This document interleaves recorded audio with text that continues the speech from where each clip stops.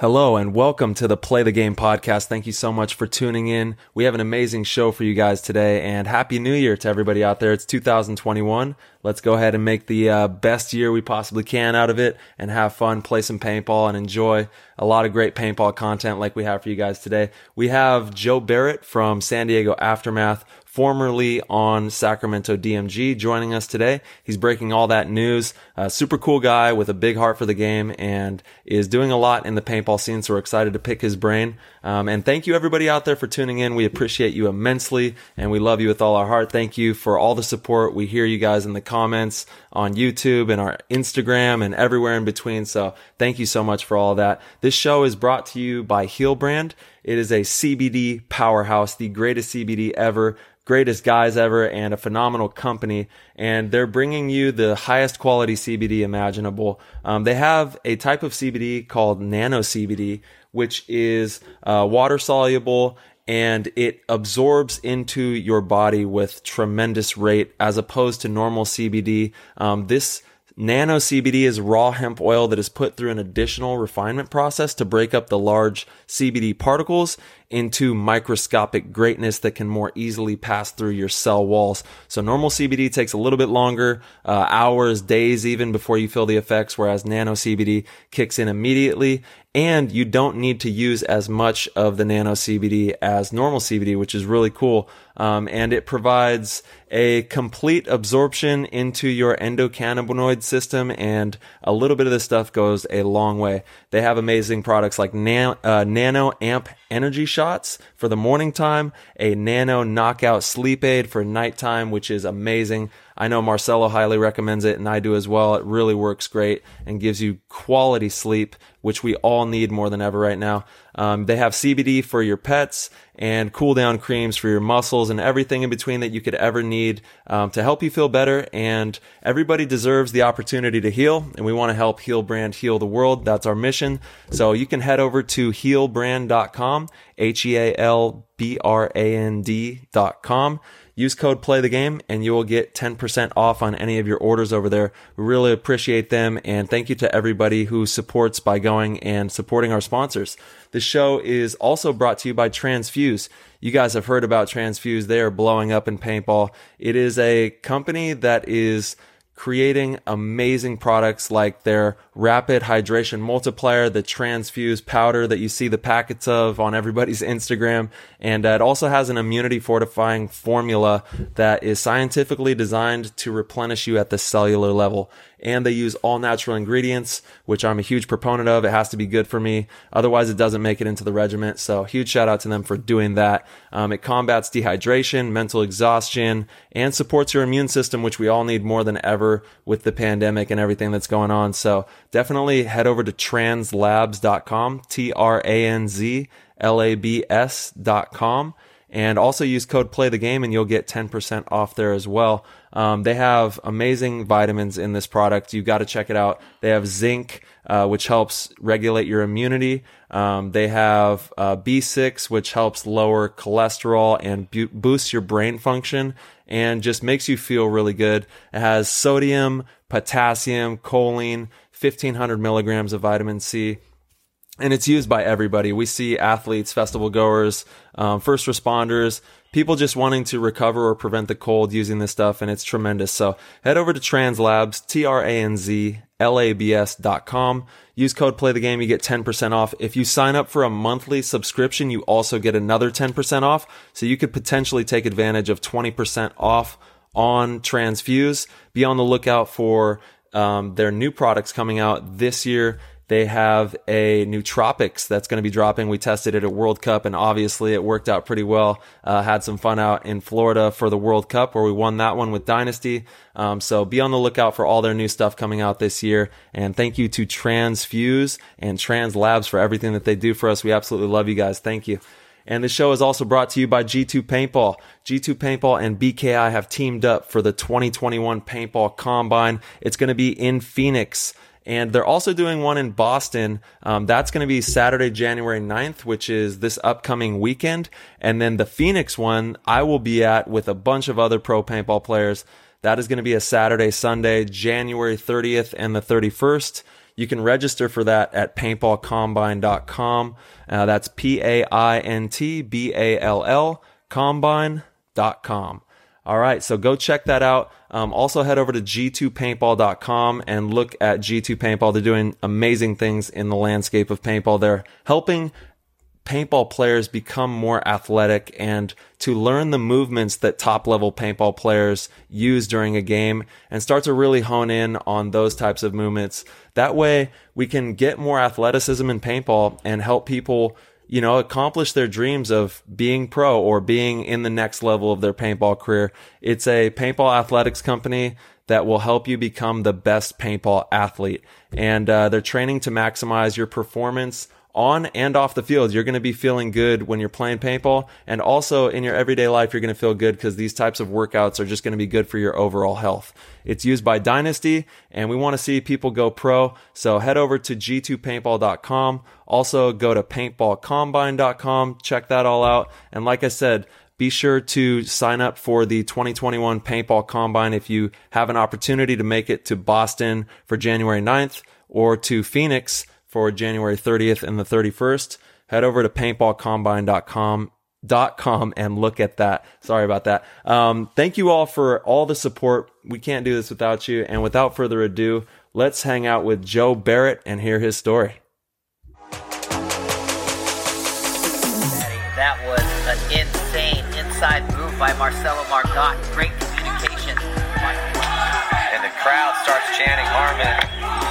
Great shot by all the guys. So Tyler Harmon saved that game. He came out with 2 wins. Marcelo Margot was on fire.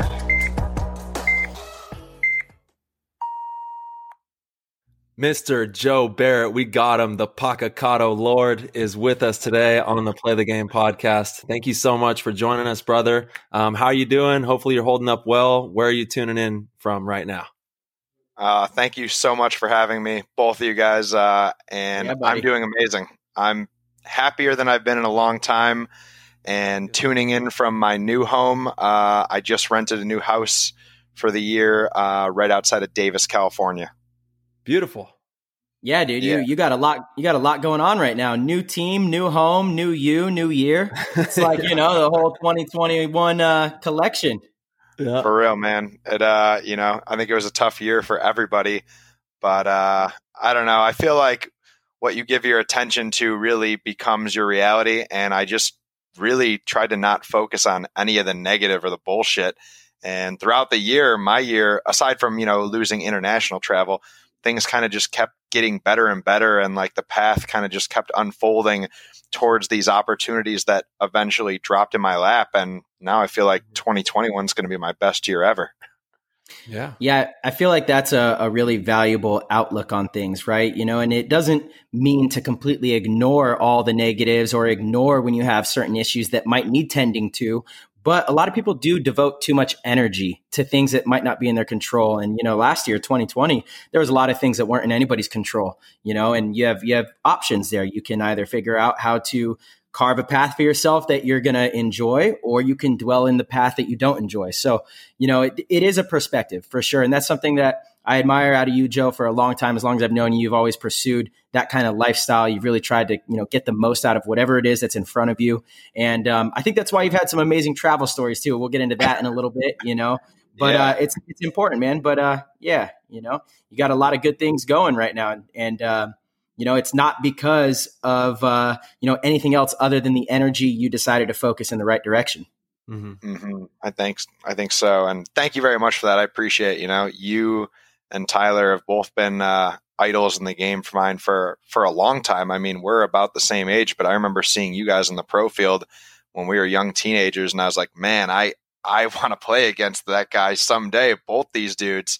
And it means a lot hearing that. And, it's cool that a lot of us guys who have reached this level, we kind of have that similar outlook where, once again, it's not like we can be ignorant to the fact of things happening in reality around us. It's not like, oh, no, that's not happening. That's fake, or that's non-existent, or that's not a real issue for a lot of people in this world. But, my example is so many people around me. It's like anytime we'd have a conversation for like the last half a year, it's about politics, or it's about some crap that it's like, oh man, this is literally all you're focused on. And you know what? You could be starting a new skill or learning to cook or going and trying to hike and explore every part of your own area since you can't go to other countries now. And by the end of the year, you're going to go, that was a good year, rather than, oh man, all this year of divide and blah, blah, blah, and this and that, and more thinking about the stuff that you can't do anymore because, well, last year was great. I did all this year I couldn't because blank or the rules. And yeah, people they focused on the loss and they were comparing, and you know, they made it about the negatives. Yeah, that's all too common a theme, right? I mean, it's easy to get pulled into with that energy, and it takes conscious effort to choose to create your own paradigm, your own reality, your own way of viewing this experience. And it takes energy either way. So you might as well try and lean it in the way that's going to empower you, right? Yeah. I feel like, you know, we're extremely fortunate because the reality is that a lot of people haven't set their lives up in a way that they can have that flexibility. You know, everyone sitting here has set themselves up because it's kind of been a mindset from day one to have that flexibility to where if a door closes, there's other opportunities for us, you know, or we make other opportunities. We have, you know, a little more flexibility is the perfect word for it, you know, to deal with something like 2020 and all the stuff that did happen and all the shutdowns and stuff like that. Whereas unfortunately, you know, you can't discount some of the families that were hit pretty hard, you know? Yeah. Like that's just, again, also reality. There's a reality of things. There's totally, a lot of them. You know? And absolutely. And, but I think that's a good lesson for kids that are listening is like, don't put all of your eggs in one basket either. You know, you need to always have kind of a plan B, plan C. You need to be thinking and not so sure that this way is going to be the way for the rest of your life because things change, you know, and what's considered a very safe 9 to 5 that, you know, you did all the right things. You go to school, huge advocate of getting, you know, an education, being intelligent, well-spoken, all that stuff is very important, you know, and then you get into a company that you think you're going to be set up for the rest of your life. And then all of a sudden, you know, a recession hits and now the company is making cuts and, you know, you don't make it. And now you don't know what to do because you thought you were climbing the ladder to success and you didn't really have other stuff in mind where paintballers by nature have always had to be, you know, kind of dancing on our toes with this kind of stuff. You know what I mean?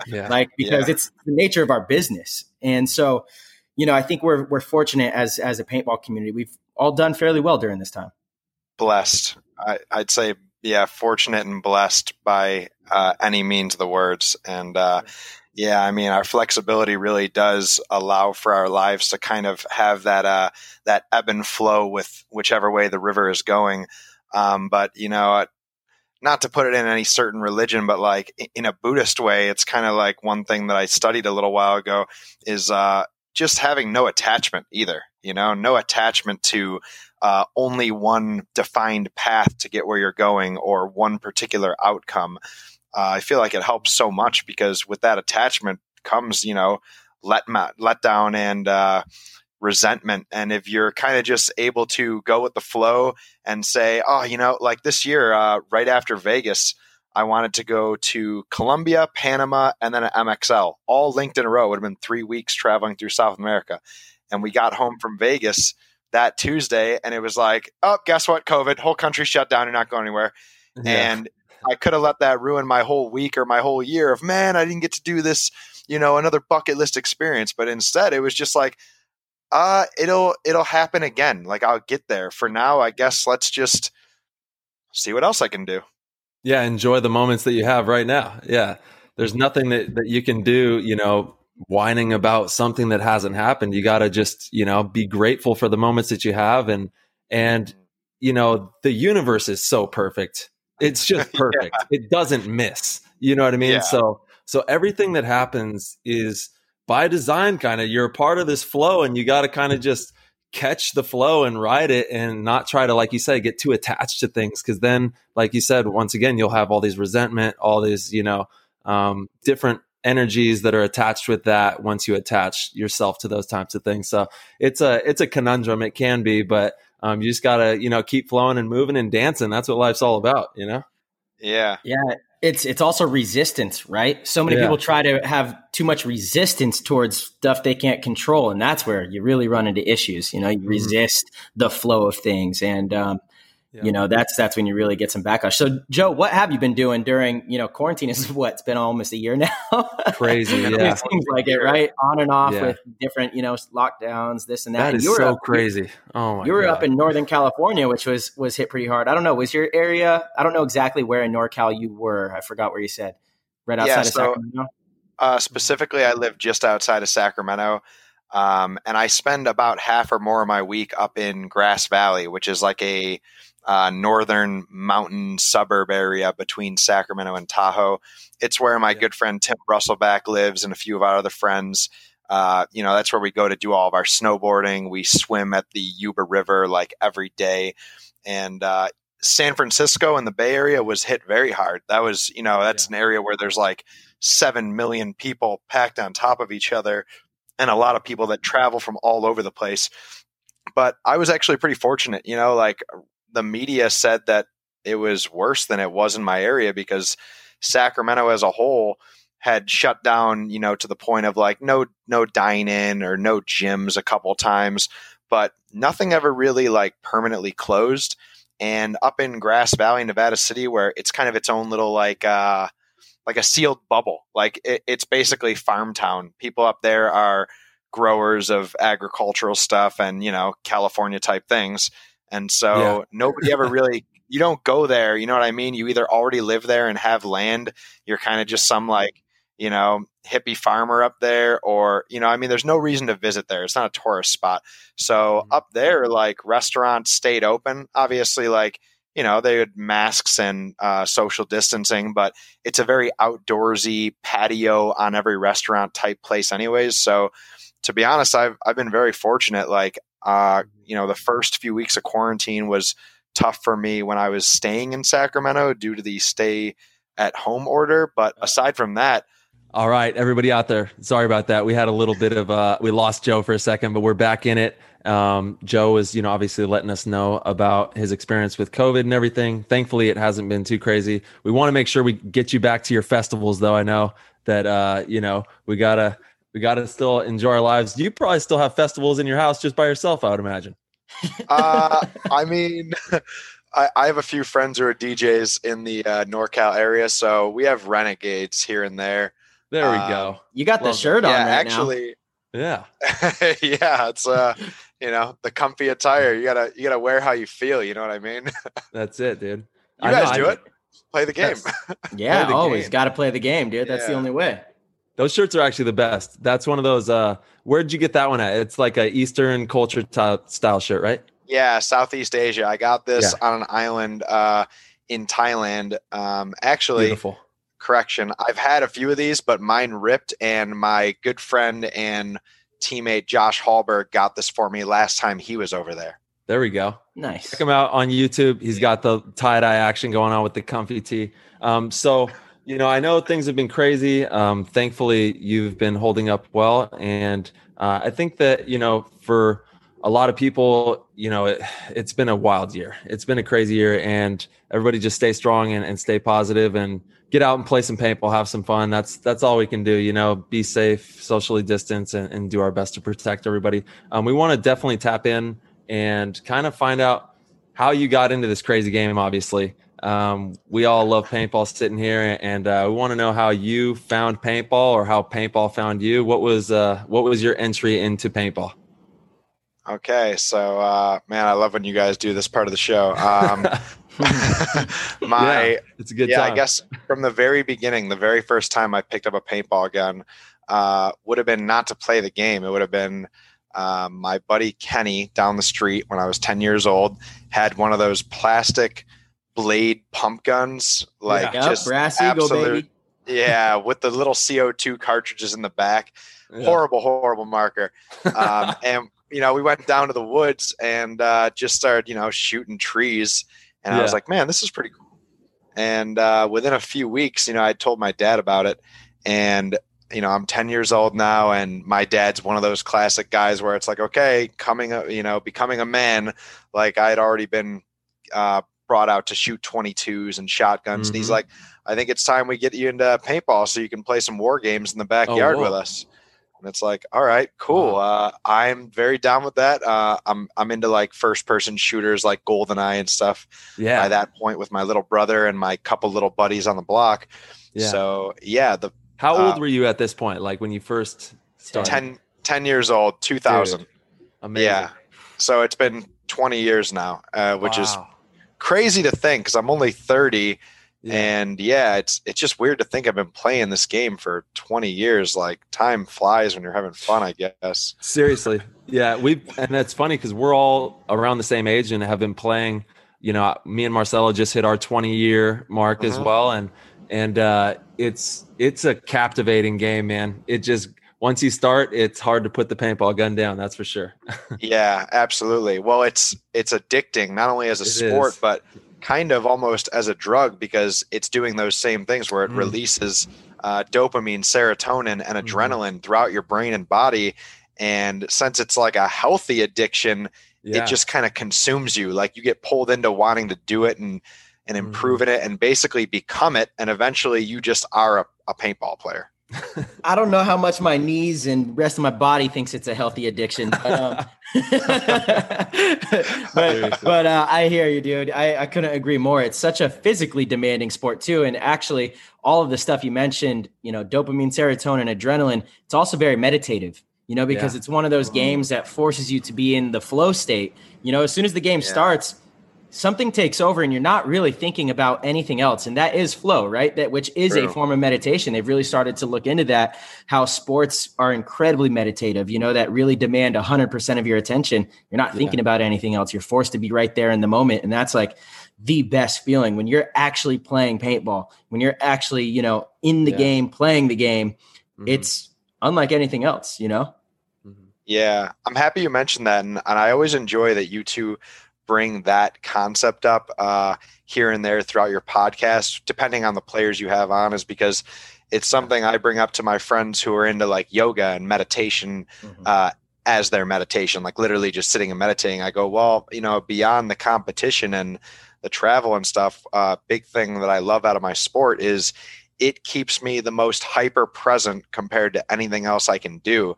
Because, you know, if you think for one moment while you're playing against other high level players about like, if you think about last point or you think about sushi you're going getting later when you're leaving, you get shot in the face. So it's like you have to be right there the whole time. And there's you know, other than like rock climbing without ropes, there's not a lot that really demands that at that level where, you know, the outcome could be so dramatically negative if you're not right there and in the moment.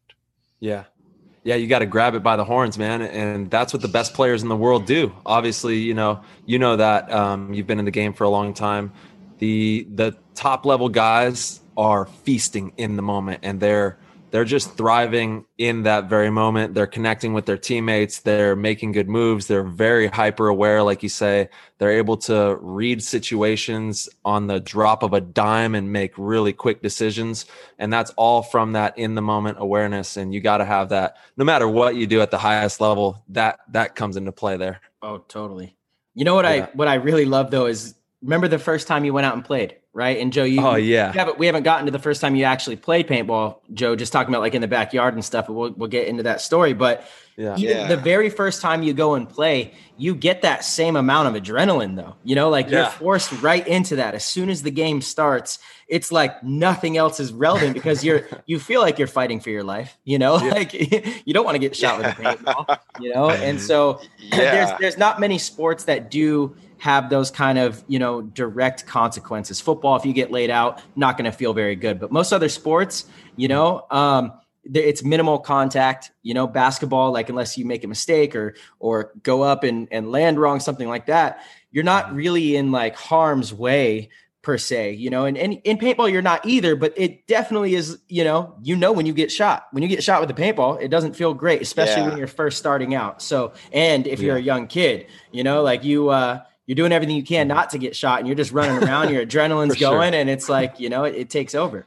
It's almost like BMXing or like an extreme exactly. Sport, you know? Yeah. It is an extreme sport. I totally classify paintball as an extreme sport, even though it's also, it's strange because it's one of the safest sports there are statistically. That's right. As far as injuries and things like that, is really, it's a really safe sport, but it is pretty extreme too, because there's, it's pain that isn't going to be damaging. Right. So there's a difference. It's like, you're likely not going to get injured, but, sometimes getting shot can hurt. You get shot in the neck or, in the head in a good spot or in the knuckles when it's cold, first game in the morning, it lets you're going to bleed a little bit. Very true. That is funny how our sport, you will break far more bones skateboarding or biking or playing football or even playing soccer.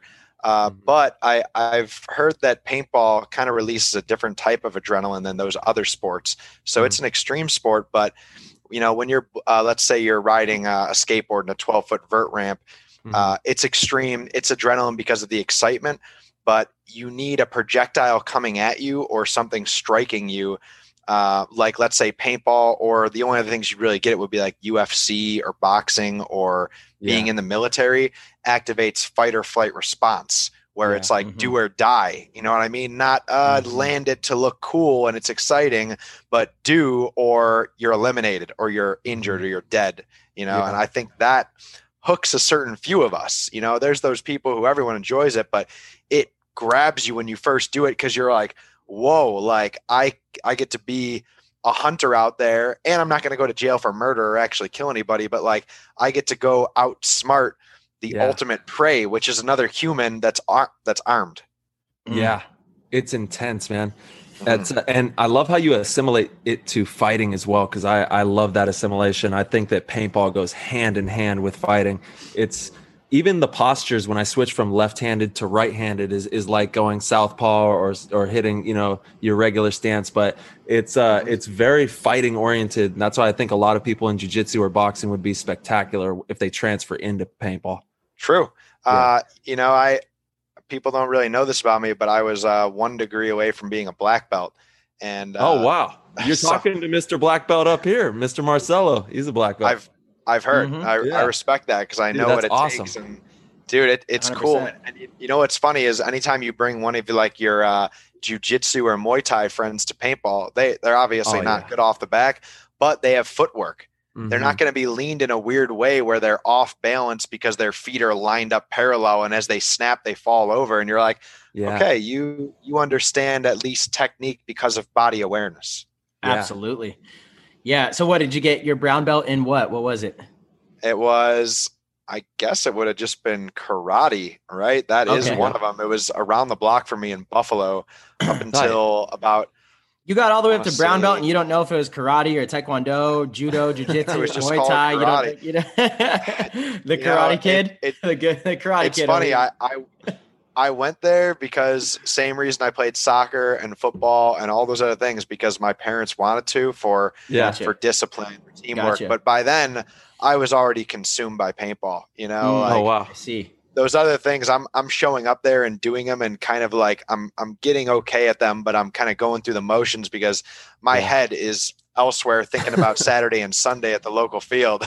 Gotcha. And all at about the same time, I dropped out of soccer, football, stopped skateboarding, stopped snowboarding, stopped karate, and dropped out of Boy Scouts. Like I just got my Eagle Scout. And then all around that same time, I was going into high school, and I started getting the chance to like free agent for more like D2 teams. And I was like, man, if I break my leg or do anything like that in any of these other things, I'm not going to get to that pinnacle. Yeah. That's crazy. Yeah, I was doing the same things actually. Like, I had a vert ramp in my front yard when I was like 10 years old, and I would be riding my vert ramp, and then I would, snowboarding this, that, and the other. And then as soon as I found paintball, that's all I wanted to do. But it was kind of weird for me. I never stopped doing those other things because I thought I was going to be pro at paintball. I was just like, I don't want to do those other things because paintball is way funner than them. I was like, so I just kept playing paintball. And then after a couple of years, I got picked up with Bobby, and then the rest is history. But it's fully captivating, man. Once you, especially coming from the extreme sports backgrounds, like you're saying, it just fills that cup all the way up, for that sector of life. Yeah. Very true. Well, Marcelo, if I could ask, so what made you stop, your jujitsu or any of the other sports that you were playing? Was it paintball or was it I just Dude, he hasn't stopped. He still chokes Ryan out every weekend at practice. That's not fair. Those are two different age groups. Okay. Two different sizes too. As a matter of fact, I stopped Taekwondo. So Taekwondo is a thing that I would always do with my dad. And when my parents divorced and I was, kind of forced to go live with my mom for the first couple years, I stopped Taekwondo simply because of that. So it was unfortunate that I stopped Taekwondo because I was a 2nd degree black belt when I did, and I was fully captivated by it. And I had not found paintball yet.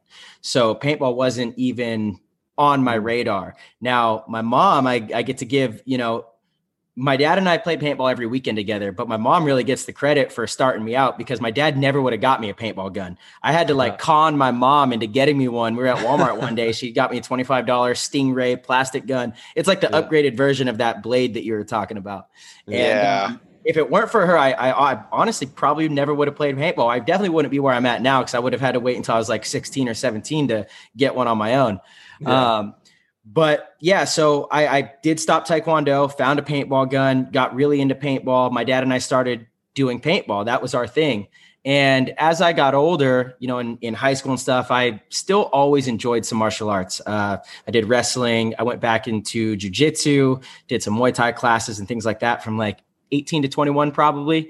And, I got decent at those things. Taekwondo was really the foundation. And, I always say this. The one thing it really gave me is discipline. It's the best thing about it. It gave me a lot of respect too. The Grand Master essentially lived in our house. So he acted as like a father. He would always discipline me. If I disrespected either one of my parents at home, he would take me upstairs and hit me with a bamboo stick. I'm not even kidding. He'd make me put my hands out, whack my hands. And if I would like cry or pull them away, he would make me do it again. So I got to a point where I would just, put my hands out, get whacked with the stick. And that was it. I mean, if you tell those stories nowadays, kids are calling, parents are calling CPS and like, that's an issue. But I'm so thankful for that. I truly am because one, it taught me to respect my elders. I've always prided myself on that. I have respect for people, not just my elders. I respect for people. I think that's an important thing. And the discipline that it takes to achieve something, learn that from a young age. But the actual sport itself, I think to this day, like you mentioned, Joe, balance, reflexes, things like that. Those are things that you carry with you forever. I'm by no means a black belt anymore. I forgot most of it. I can still do a little bit of a roundhouse kick and throw a few punches, but nothing like when I was younger. I was really good. You lose most of that, but the stuff that absolutely stayed to this day that I attribute some of my success in paintball to are the reflexes, the balance, the movements, stuff like that. And the badass headband you just dropped with the HK Army. Let's go. Bro, the headband, the victory headband, baby. That's true. You guys can head over to hkarmy.com, pick that bad boy up. World Cup luck. Yeah, hell I saw that. Hell yeah. I saw the picture today. That is sweet. Yeah, dude, hell yeah, dude. They're dope. Yeah, go check those out. And I saw you drinking Transfuse over here on the YouTube. We got a little Transfuse. Man. Have you been trying? There we go. Nice. So what's your take on it? You like this stuff?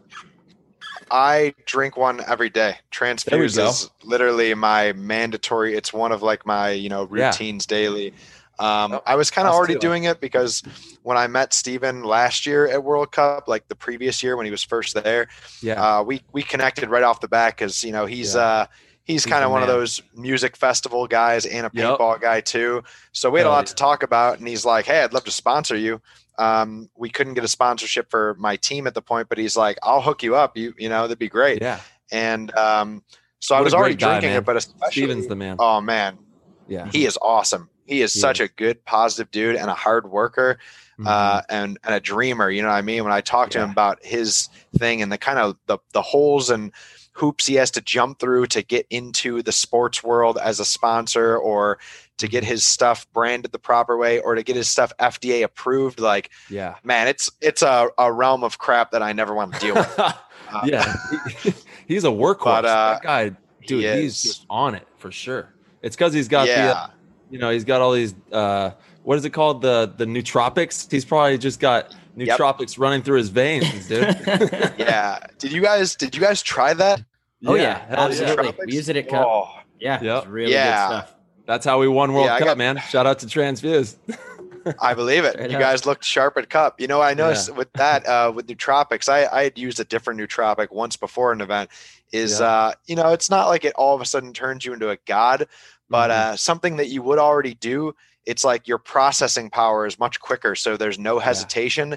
And as far as like your vision, it's almost a little sharper. So it's like my gunfighting, I can see the balls landing and cutting through the blades of grass at the end of the field 100 feet away. It's like, whoa, I'm like dialed in here. It's sharp. It's crisp. You feel crispier, you know, like just like you said, more dialed in. There's a certain edge to the way that you play. Now it does have, you know, it gets your blood pumping too. I know that it definitely has a little boost on it as well. If you take 2 scoops, you're hitting the NOS button with that stuff. You know what I'm saying?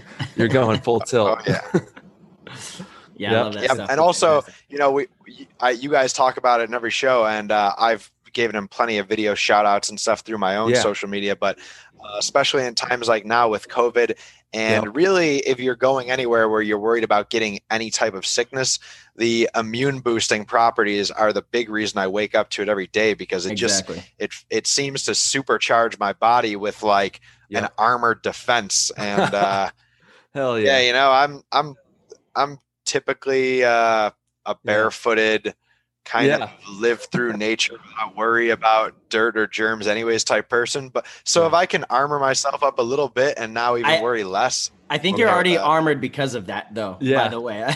You're super armored. Yeah, exactly. Your body's built up enough antibodies to all the different germs out there. Dude, we love that. We absolutely love that about you too, Joe. I kind of want to pick your brain. We'll get back into your story here in a second. I want to pick your brain on that aspect of life, because I think there's something really powerful there.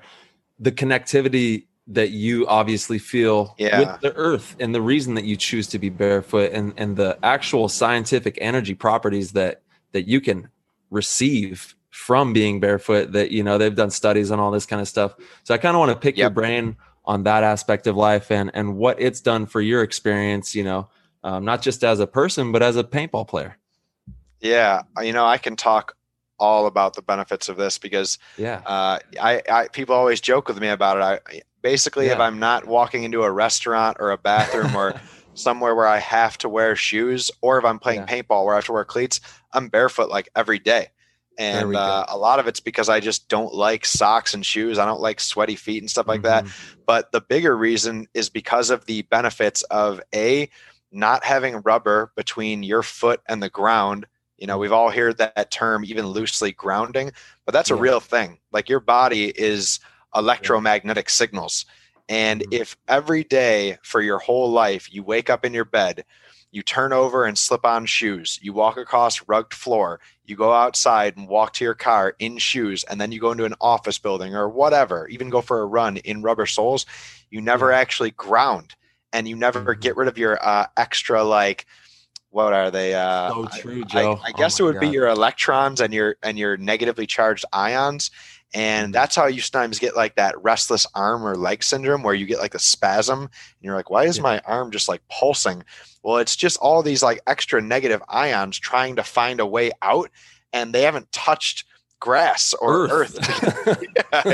It's laughable, you know. And you're a light. We're light beings. You're water and light. That's what you are. Okay. So no different than a light bulb. When I have a light system that I put in my house, I have to have it grounded, right? Yeah.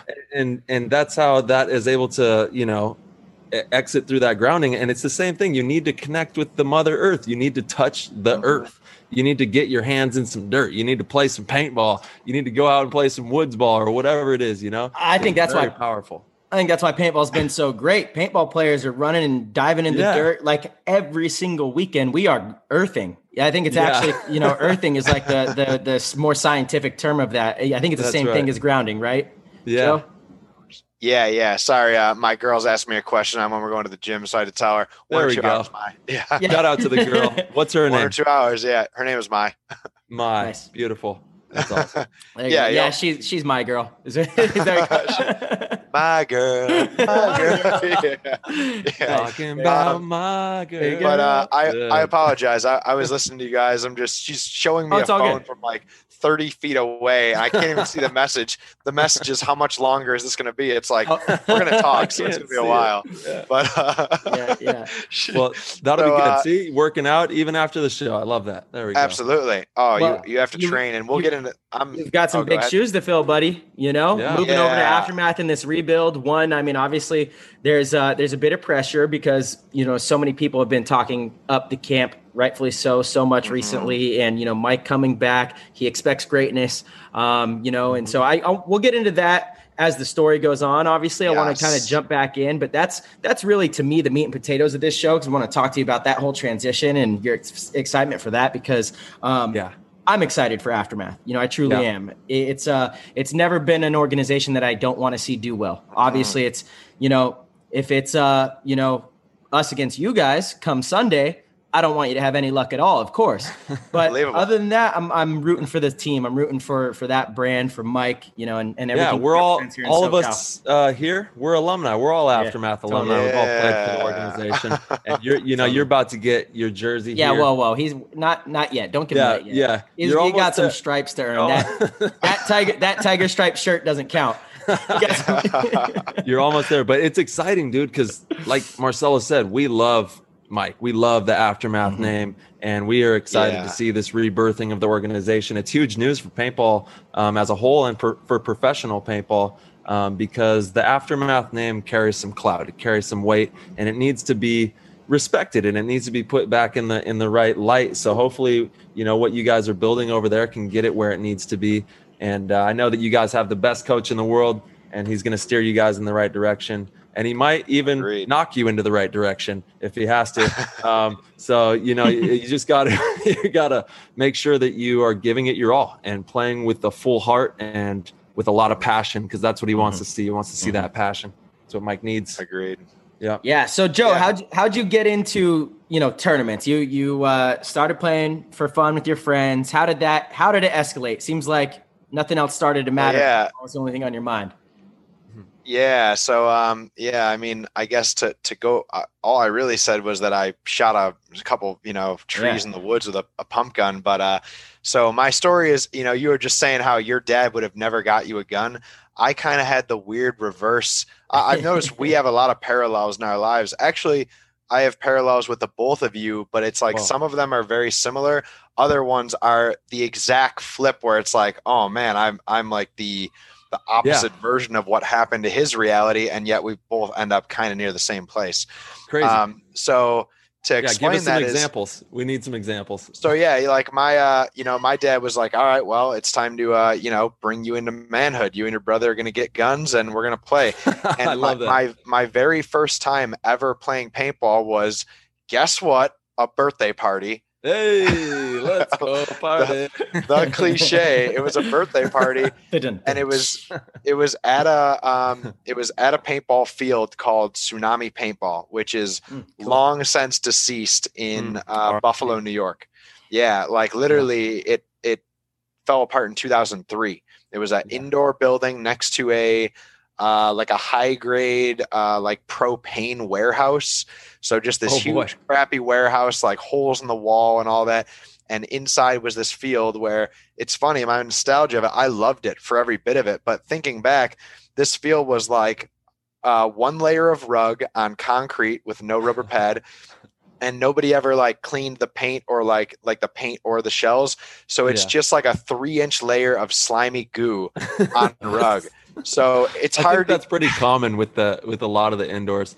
Boston Paintball, they're like the only one that I've ever been to that's immaculate. And I will give some credit to the Phoenix American Paintball Coliseum. They cleaned theirs up pretty good here. I was just out there, but for the most part, it's Slime City if you go to indoor.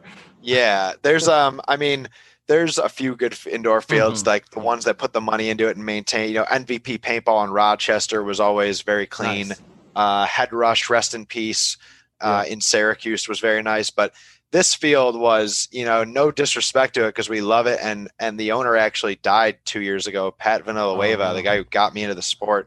But he did his best. But I mean, you know, he left a big mark for everybody, and you know, I think he fulfilled a purpose before he left. So we're all grateful of him. But anyways, his field was, you know, Buffalo is known to be kind of a rundown area in the Northeast. Niagara Falls is too.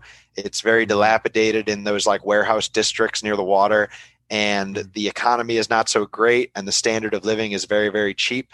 So you make do with what you got, and nobody complains because we're just happy to have a field in Buffalo for as long as we had it. And so absolutely. When I first showed up there, it was all hyperball bunkers, like the corrugated. Oh, wow. And, you know, this is 2000, like mid 2000. And so everybody there has like autocockers and automags. And there's the one or two wealthy kids with like Blue Angel LCDs. And my dad just got me and my brother Black Maxes, like the cheapest possible Piranha. $49 right feed, no front regulator, like it's like a pistol. Yeah. You know, a piece of crap. Dude, those are classics. That's a classic gun right there. Yeah. So I go there and you know, it's scary as hell because it's about 100 feet long by 30 feet wide, like it's less than half width. Whoa. And it's all plastic hyperball bunkers. And so it's loud enough by itself. So loud. It is so loud in there, and it's hard to get a couple steps off the box to go because there's so much goo on the ground. But if you do get going, you can slide from about the 20 to the 50 because of all the goo on the ground. So yeah, that was my first time playing paintball. Wasn't speedball. It was terrifying. I don't think I shot anybody. Yeah. I barely left the back line, and smart man. Yeah. From there, we realized we had all these woods behind our actual yard, like a shared, you know, like a field type area in my neighborhood. Mm-hmm. And, you know, my mom did not want me playing paintball because she thought it was a sport that trains you to go to the military. And this is where I come back to Marcelo's story. So my mom hated the idea of paintball. It's a money pit. It's going to make me violent, blah, blah, blah, blah, blah. So she's like, no, you're not playing paintball. Well, she didn't know that my dad had already bought me and my brother these guns because they were divorced. And they divorced when I was like 7. So 2 different households. Yeah. So it was just kind of the thing like, hey, we switch weekends every other weekend. Yeah. Well, every other weekend when we're at dead, Friday, Saturday, Sunday, you know, from when we get out of school Friday till Sunday when it's too dark, every night is going to be war games behind my dad's field with the local buddies. Dude. And it was like that for like a year to a year and a half of like my mom could not know, or I would be probably grounded for life. Dude, what if you got smoked in the neck or something? You're like, oh, I got a girlfriend. Yeah. Yeah. Actually, how did you maneuver that one? Yeah. I mean, well, first of all, when I was a little kid, like, you know, we're all total cowards when we're little 10, 11-year-olds in the woods. You're bundled up. I'm wearing like 2 hoodies with the hood up, and I have like that rubber JT neck protector thing. Yeah. So there's like nowhere that I'm really going to get a welt. And if I did get a welt on my butt, I really had to. And it sucked because I didn't want to live a lie for so long, but I had to play the sport. It was amazing. What a testament. What a testament to paintball right here. You know what I mean? Yeah. Of like how captivating it is. Yeah. What John you'll Rebel. Do to do it. Yeah. And so, you know, my mom still thinks I'm just big into skateboarding and all that, but it's like paintball is starting to get more and more addictive with all these weekends in the woods. And then sure enough, another buddy had a birthday, this kid AJ across the street from me back at that field. So it's been like a year since I've been back to speedball. I'm just trying to get my, you know, my roots in woods ball with my couple buddies. Our team name is The Foot. And it's like my buddy made T-shirts with the Foot. Hold on, the Foot. Swear to God, my buddy Kenny made us come like up with that. He was in the Ninja Turtles, so he just literally drew green Ninja Turtle feet on like a white T-shirt, and that was our woods ball team, The Foot. Dude, that is freaking amazing. We've done quite a few shows now. I think that name takes the cake right there. It might. That's amazing. It might. I love that. Yeah. So, you know, like it's me and The Foot playing against the other little jabronis in the neighborhood. And eventually we get invited to this kid's birthday again, and he rents out the place. There's like 20 of us. And we have like a couple of weeks to like plan this out. Now my friends start getting autocockers and stuff. Of course. And I go to this place like a Sports Replay where it's like they sell hockey stuff and all this used stuff, but they also sell used paintball equipment.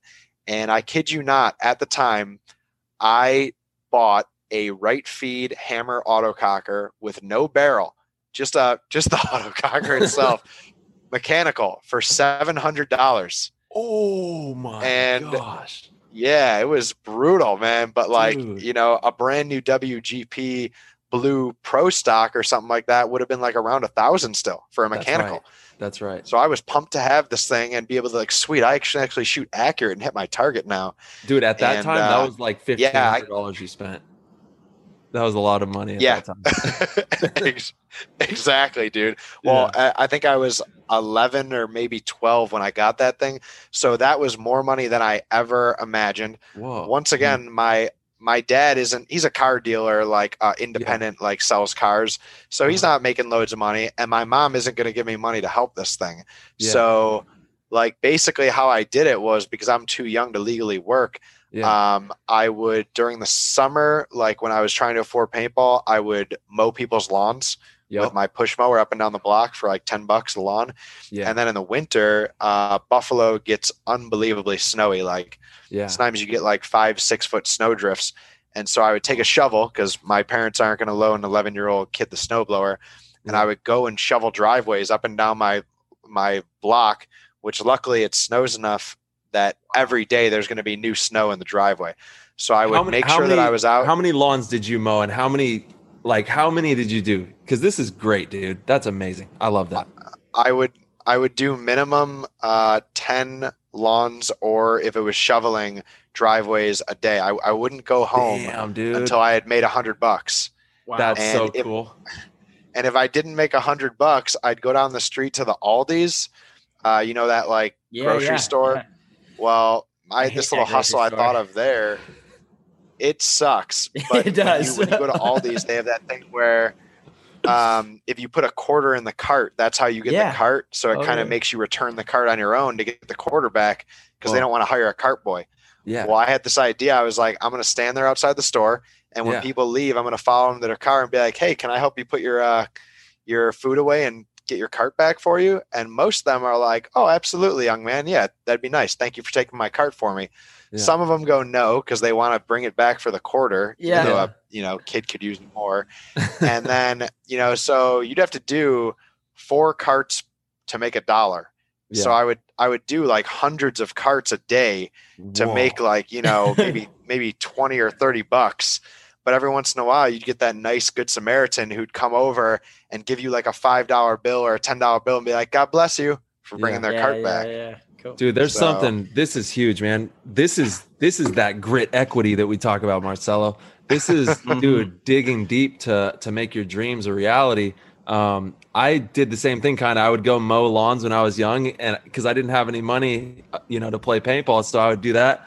But what you're talking about is next level. Like, You really were working your butt off, and it shows. It still is the same person that you are today. I see you out at paintball fields, and you're always working really hard. And it started somewhere. It's not something that you just pick up one day. You've been doing this since you were a little kid. Thank you. Well, dude, I have dig deep tattooed on me. Like, there we go. A paintball cliche that's been stuck with me forever, and that's a big reason I really enjoy that you guys talk about grit equity. It's better than sweat equity because sweat equity is just the actual workout or like, going to the gym. But grit equity is putting in your time of like really sacrificing and grinding in every which way. And a lot of times in entrepreneurial ways, because you're like, well, I can't make it happen legitly. I don't have a working paper to get a job yet. I'm not 14. I'm going to figure this out because my parents tell me, nope, right off the back. For 2 years, my mom doesn't even know I'm doing it. And it's like, I have to figure out a way to do this because I love it. Like I can't see not doing this thing, All right, kids, all the youngsters out there, go mow some lawns, go shovel some snow, do whatever it takes to get on that paintball field. Yeah, the thing is, the landscaping business is very lucrative. It's very lucrative. Oh yeah. Landscaping, people are crushing it. I have some friends that own some companies doing that do very well. It's not a bad thing to get into at a young age, Totally. Yeah, start to take over the whole block in your whole area. You know, start as a young kid mowing all the lawns. Next thing you know, you're doing everything for them. Yeah, that's right. Seasonally, you're always going to have something to do too. You know what I mean? Like in the fall, if you're in a fall type area like New York was, you're going to get to clean up leaves and bag and stuff like that. Winter, you're going to get to shovel every single day if you're in the you're going to get snowy, to. Yeah, you're going to get to. The tundra hellhole that is the Northeast will give you a chance to make money on snow. Yeah, I didn't even know that you grew up on the East Coast. When really? When did you move out west?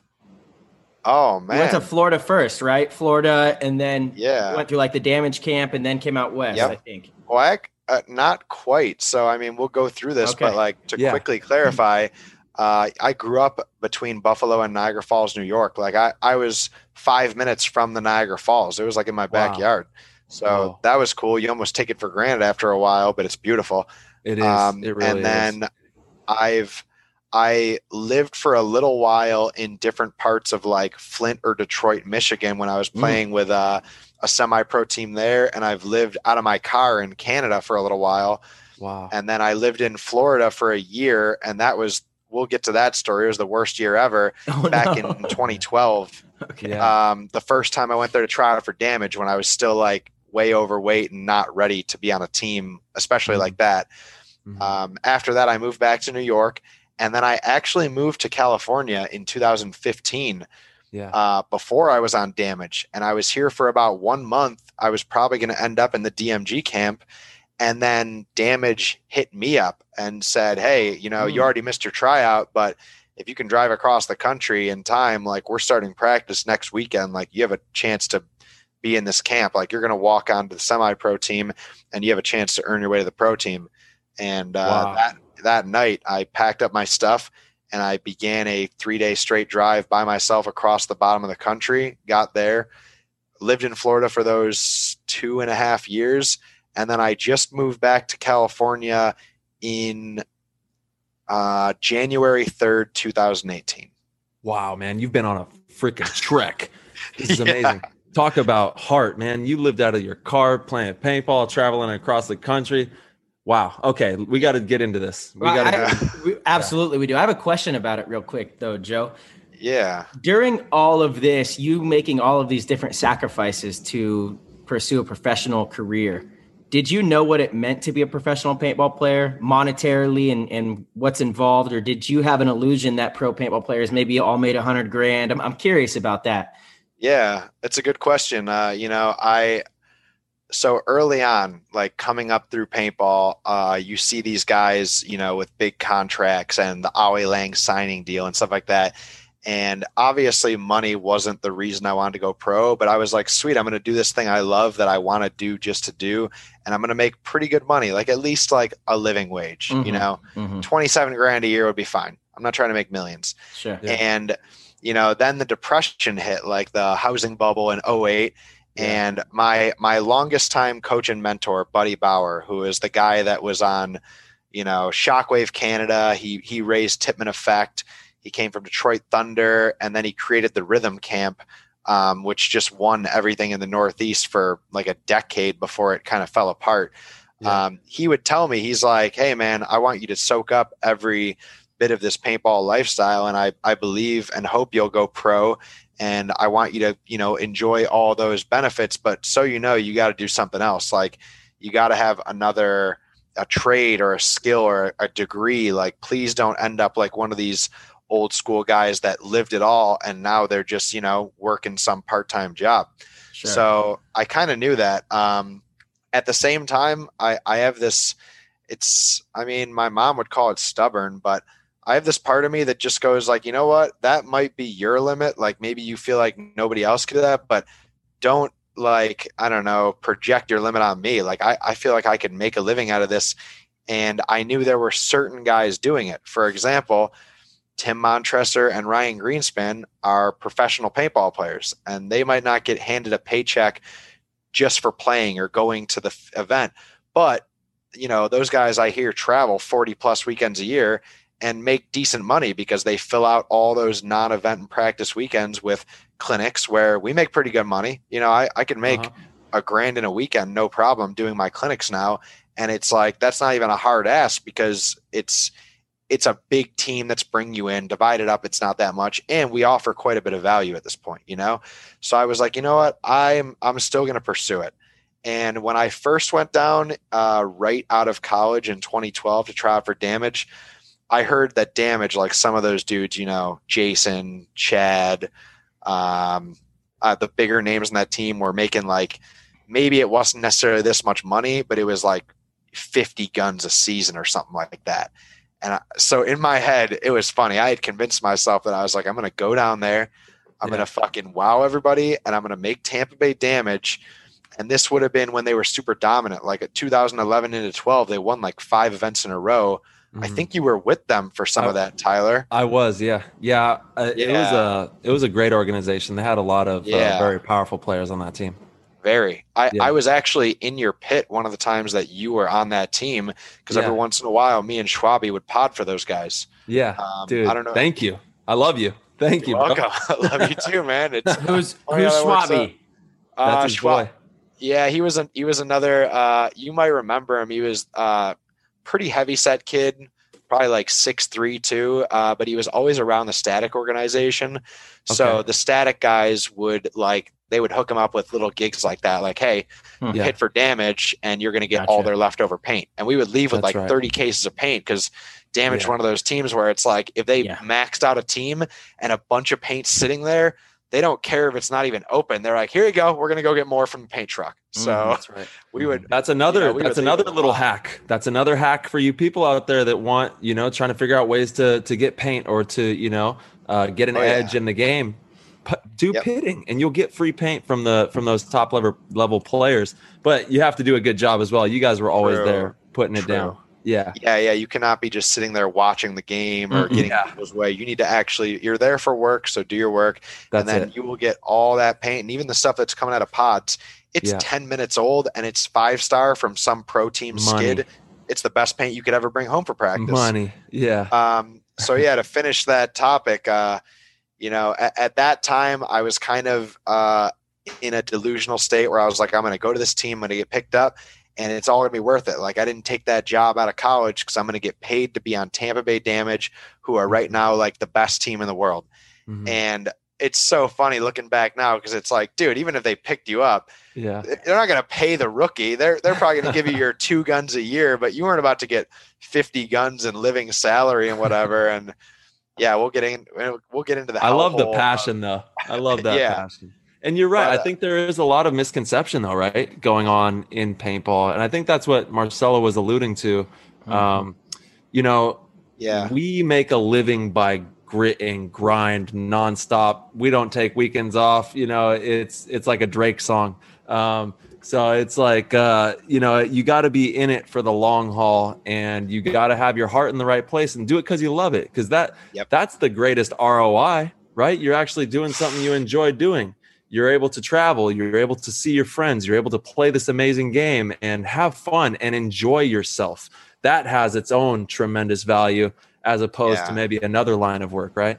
Very true. I mean, the biggest value in it, and it's why even after that year, which was a heartbreak when I lived in like the worst hood of my life and then didn't make the last round of cuts and get on the team, and and asked why, and it was due to like I had a really good tryout. We'll get to that story, but basically to the point, it was I didn't make the team because I was out of shape and not ready, and I moved back to New York, and I was like, I'm still pursuing this. And my old coach buddy set me straight on like, hey, even if you had made that wasn't going to set your life up.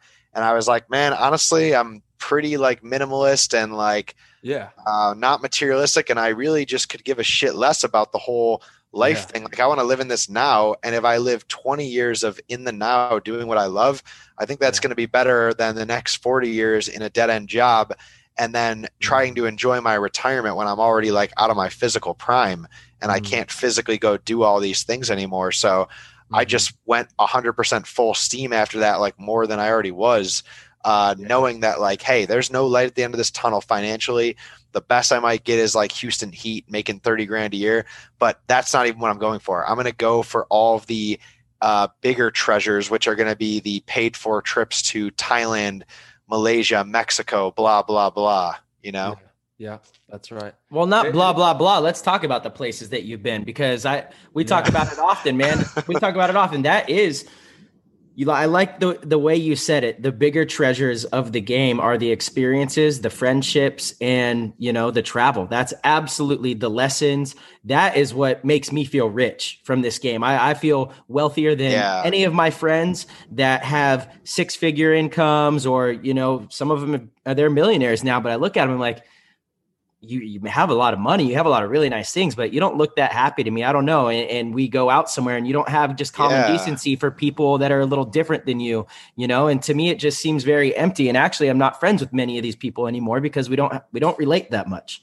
I relate to people that are just a little more grounded, not to use that term, as a, double entendre, but it is what it is. So, where have you been? Where's paintball brought you? Because that's one thing I think that started to get you recognized. At least for me, you started to jump on the radar because I'd always see you at these places. I would be in these places and I would see you and I'm like, what are you doing here? And then you're playing good with your team and building a little brand for yourself. Yeah. It's funny because in the back of my mind, it's like, it's kind of like when people have uses for each other, and that's not the only reason they get to know each other, but it's like, I know that if I network with this person, that'll be the in or whatever. And not that I'm like, I never use anybody and I wasn't trying to network with anybody to get certain teams, but my use of traveling was like, okay, I'm stuck in divisional and semi-pro for a while, like 5 or 6 seasons straight of semi-pro. And everybody knows if you're in paintball for a while that there's a very slow turnover in pro. One team is going to bump up, and other than that, maybe 5 more players will bump up a year, if that, because a lot of teams don't have tryouts and a lot of teams have tryouts, but the very best semi-pro player still isn't going to quite challenge a veteran for a spot, even when the veteran's not really trying anymore, just because he has 10, 20 years of pro experience. So you might be a little faster, a little whatever, but he's just going to outclass you because he's been aging his game like a fine wine. Yeah. So I realized this, like I saw the ceiling cap, and me and my, one of my longtime best friends and my world traveler buddy, Harrison Fry, kind of like figured out the formula where we're like, hey man, we could probably get picked up and play in like a open like / pro division in other countries where a lot of these other pro players are going to be. There's like those 10 to 20 rotating traveler guys like you, Marcelo, Ryan, rest in peace, but Tim Montrusser was a big one all over the place. Yeah. Blake for a while, Greg Sewers for a while before, getting married and settling down a little bit. I can think of about maybe 10 to 20 guys at any given time that they're always in those other countries, even if they're not with their team, because they're there for their company or for the USA team or whatever.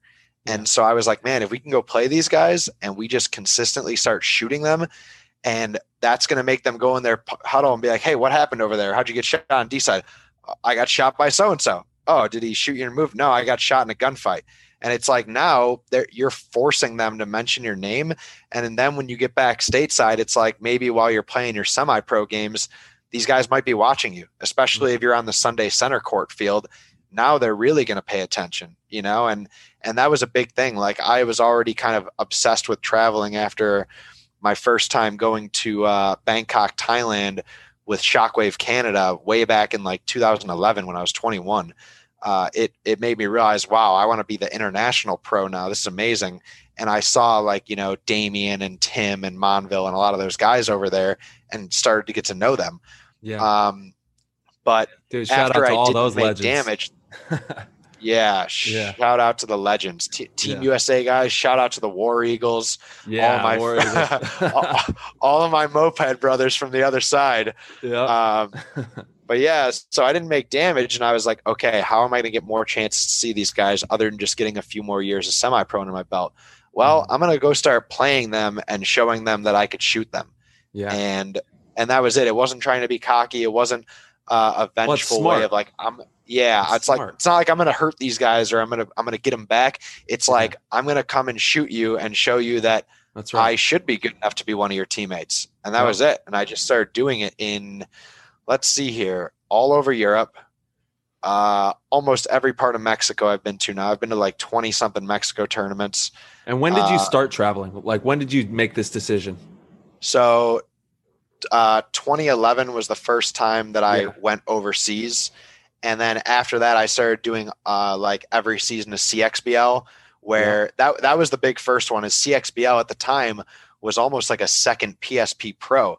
Because in CXBL Elite, you remember that, Marcelo, you and Mouse were on a combined team with Damage, and I played against you guys with Rockstar. You probably remember that. Like, sorry about that. Yeah, you guys. I think you guys beat us like 13-3 or something like that. But you know what? I got all 3 of those points. There we go. There you go. Nice. Swear to God, the only notable guys in that team were me and Tom Guest, tall Tomcat, who's now Dude, Rebel. Tom, that's so crazy. Wow. Had no clue. Me and Tom were the guys. We'd double up in the Aztec in the back center every point. We had another guy, Wes Elliott, who was just like a solid role player. And it was like us 3 and a bunch of like young 16-year-old front guys that would either get chainsawed off break by 15 balls a second or just pick bad gunfights with you guys. And so we had to like, put the team on our back every point just to try to struggle and hang in there. And regardless, we're going to get beat down by you, by Vicious, by Uprising, by a bunch of excessive guys on Recon. There's so many pro guys, but I got to go shoot a lot of those pro guys. And I was making sure to at least get my one every point. Because the score or whatever, it's going to be bad either way. Yeah, but you know what happens in that as well? I got to be honest. Looking back, I had no idea you played on those teams against me. And that's kind of my bad, because I should be scouting that kind of stuff, because I'm always trying to look for young and upcoming players. But you know what it did for you, Joe? The biggest thing that we recommend to young players, and you did it, when you go and travel internationally, exactly what you said. It was you and Tom, and then everybody else kind of. You guys had to put the team on your back to go win points. That teaches you something very valuable to bring back to your team, because typically if you're a divisional player, a semi-pro player, and you get picked up on a pro team, it's very unlikely that the team's going to rely on you to win the games. You're not going to be that guy. You're likely going to fall into a role position and be told to do your job as you're earning your stripes, right? Rightfully so. That's the natural progression. But if you travel internationally, you're going to be that guy for your team, and it teaches you how to be aware of everyone's jobs, and you get more experience because you're like, dude, hey kid, look, when you go here, you need to be looking this way, or why'd you make that move? We were up points and the clock was almost at 0, And so now you're thinking of these things over and over and over, and you're teaching them, and it makes you just an all around better player. For sure. Very true. Totally. Very true.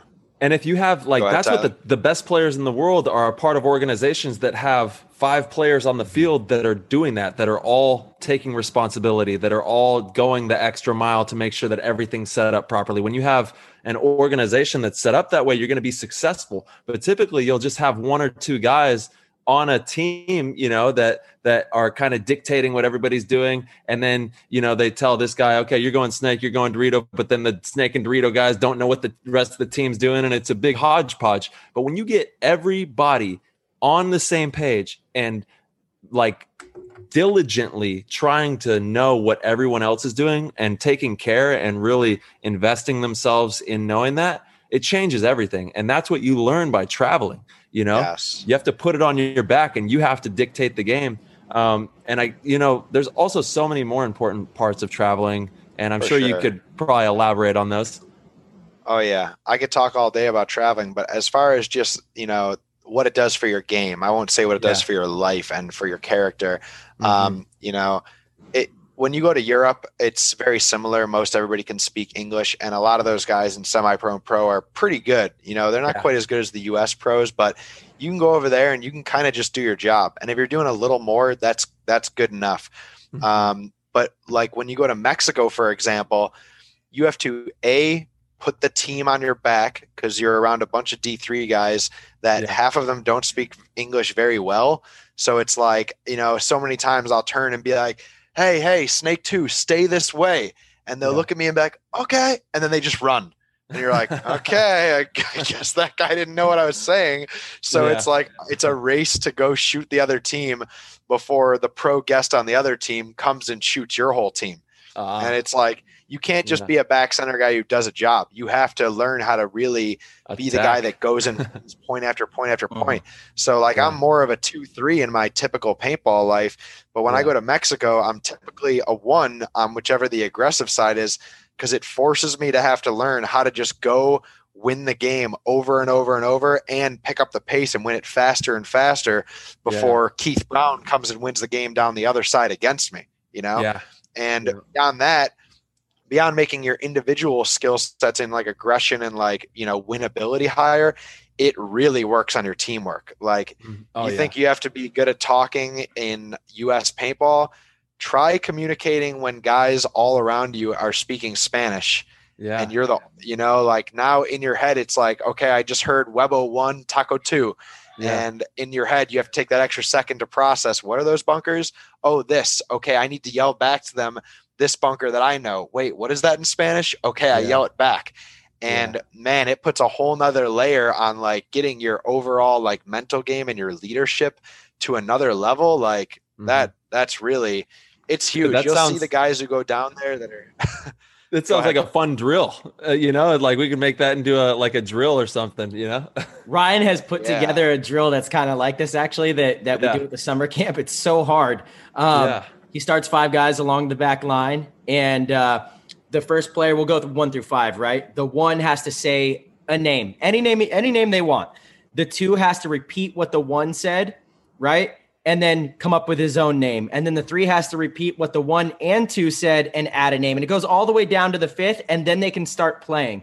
On the other side of the field, there's 3 players that are allowed to play as soon as you start the game. So they're like, sorry, the communicators can shoot their guns, they just can't move, right? Yeah. So then once they all, you know, say all the names, they can start move. Then once the game's over, you go and you ask them, what were all 5 things that were said? And if anyone doesn't know all 5, they have to do laps. And it's brutal because it's like so much. You're like, Toyota, Blue, Carmen, I don't know. What did he say back there? Was, you know, and you're like, hey, what was yours? Was that Chevy? Oh man, I don't know. That sounds it's a fun one. Yeah. Ryan does a really good job of coming up. He comes up with some pretty fun little drills. Well, when you've been playing for 60 years, you got all the, you know, you can have all the, you got all the tricks. That's it.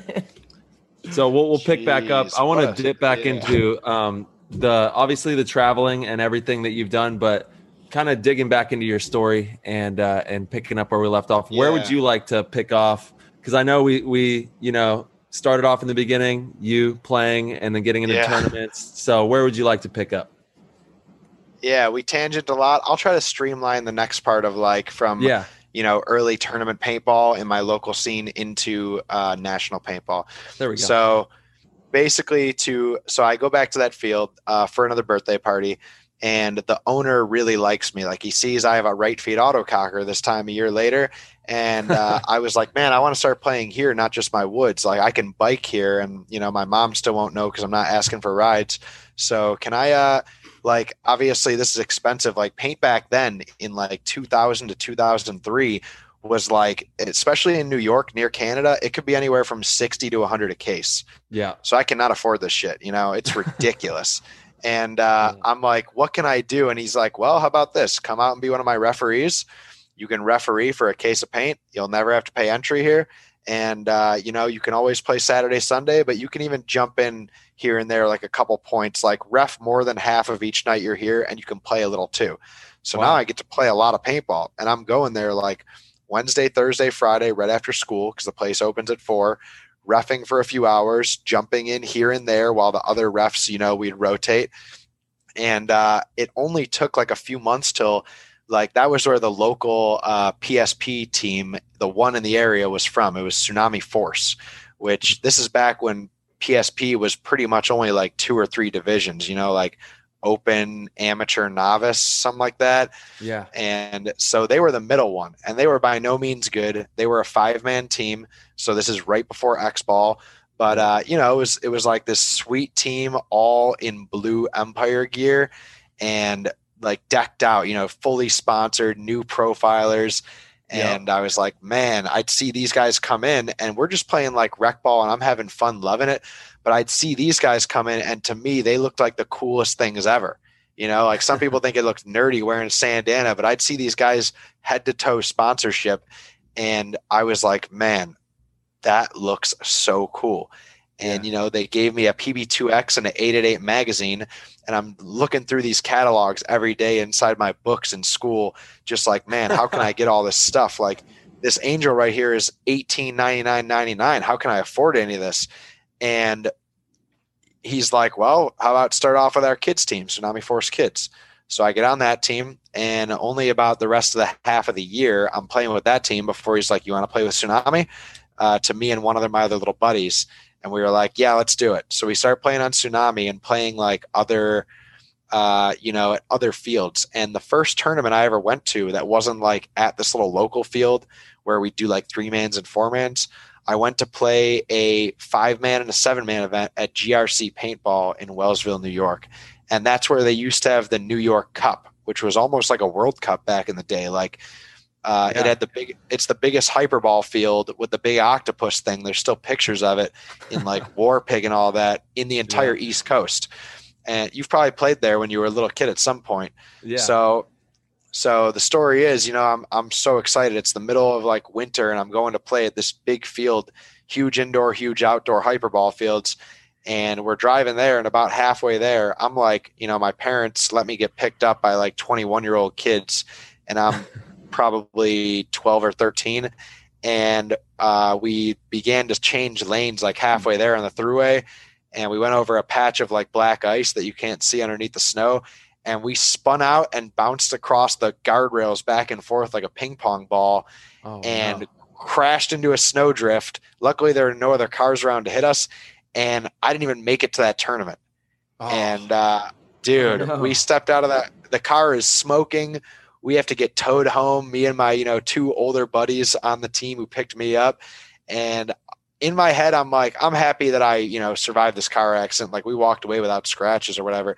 But in my head, like getting in the tow truck on the way home with the smothering car behind us, I'm like, I think that's it for paintball. Like if they find out that these 21-year-old kids that just drove me to my first tournament crashed because it was like kind of blizzard-like conditions in New York that day, like most weekends. They're probably not going to let me play again just because they're not going to trust me to go with other kids, and they're not going to give me rides every weekend. They're into their own adult stuff or whatever. So I came home, and I'm not even sure if I told my mom this yet, but I told her a little. But I told her, the tow took so long, and we got brought back to my buddy Nikki's house, and then I went home from there. That I was like, we did terrible. We didn't win a game. Like, just played it off. I mean, we didn't win a game. We didn't play. That's right. You didn't lie, man. I was just like, I don't want to talk about it, Mom. I'm going to go to bed. And then it went back to business as usual, like back to playing the next weekend. And so following that, I got into the NYPL, which became the big Northeast Regional League in the area. You guys probably remember the AXBL. And that was before it was Texas with Steve Rabikoff. It was the American X-Ball League, and it was a sister league to the CXBL. Yeah. And this league was huge. It was like 56 teams, 3 conferences, and you played full hour X-Ball at 15 balls a second. The good old days. Yeah, the best, dude. So, I'm still a young kid. When you're young, even if you're not in the gym, you just have unlimited stamina. So, quickly I went to, my first X-Ball team, and I was always a little front kid, like in Snake or Doritos. And after like 1 or 2 events, they were like, we're going to put you in back center. And I was like, why? I want to attack. I want to be in the Snake front or the Dorito front. And they were like, well, you play both sides. And our other back center guy is just a big 35-year-old guy. So we need someone more versatile who can fill both ways back there. And so that's literally why I've been a 3 since I was like 14 years old, is because I could play both ways evenly. Like I was kind of versatile. Yeah. It's so huge. I went from, got to have that. Yeah. So many people look at the shapes and they just go, I'm going to be a this guy specialist. But I just wanted to go either way where I could win the game. So they were like, listen, you're going to sit back here. You're going to shoot a few pods and, be alive. And whatever spot dies first around, you just go fill that spot. And that was it. Like, we talk about that all the time on this show, how that is moving into the future of paintball. That will never be normal again, because it's just not real. It's not real. If someone is eliminated on this side and we have to fill that hole, you're now that player. Or if you lose your snake or your Dorito guy, you're now that lead guy, or you're the corner guy, or you're the middle guy. You have to be able to play every spot, because at some point it's going to need to be filled at one and during one of these points, so you got to know every single position. Absolutely. Yeah. Absolutely. And when you get into it as an amateur, like back then there was nothing lower in D3, but let's say a D3 through 5 player, or even as a little kid, 13-year-old kids, I remember mature, I wasn't thinking about all the teamwork or the talking. I wasn't connecting both sides. I didn't know jobs. I'm just flip-flopping, shooting at whatever I see from back center. But at least I knew, like, okay, if the snake side 2 dies, just go become the snake side 2. Just wait back here until there's a free spot to fill. Mm-hmm. So, I did that. And on top of that early, like most of the guys in that first team, it was Sodas Predators, were from that Tsunami Force team, because they were like, whoa, like X-Ball just happened. And I remember it was so funny. It's like X-Ball happens and all these guys have like jobs. They're older guys, or they have rich parents. So they're all getting bought like SFT shockers around that time period. Mm-hmm. And I remember it was so funny. I showed up to the field one day. I had just finally sold my right feed autococker and showed up with like a $1,000 red non-vision Impulse. Yeah. With a Revy. Yeah. So once again, I had to shovel 1,000 driveways for this thing. Well, 100 driveways. And I show up and it's this huge cinder block. But to me, it's as fast as you can shoot. It's semi-automatic, but I can't get a good stream out this first weekend with it because there's a Revy on it and it's non-vision. So I'm just flamethrowing and all these guys are shooting at me with shockers, and they have for the first time ever ramping boards. So they're just going bump, bump, bump, bzz, and they have Halo Bs.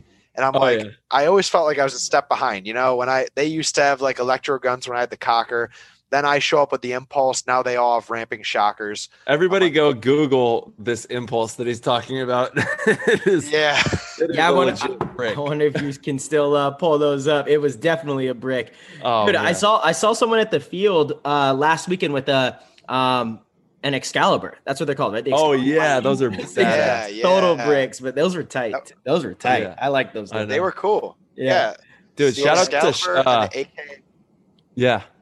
The AK? Yes. Go ahead. I was going to say just the Viking.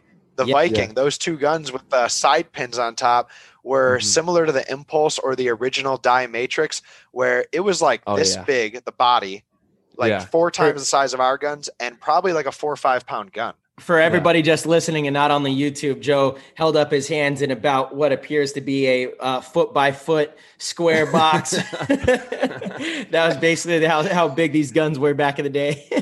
Yeah. So, and you had a long journey in this to get to pro, right? I mean, when did you start playing pro? Oh man. So I guess the first time I started playing pro was in the end of 2012. In NPPL. And then by the end of 2013, that league went bankrupt and disbanded, it fell apart. And then I was back to semi-pro. I had already been semi-pro or D1, whatever you want to call it, in PSP. And so it's like, okay, damn, I just lost my pro status. I guess I'll just keep playing.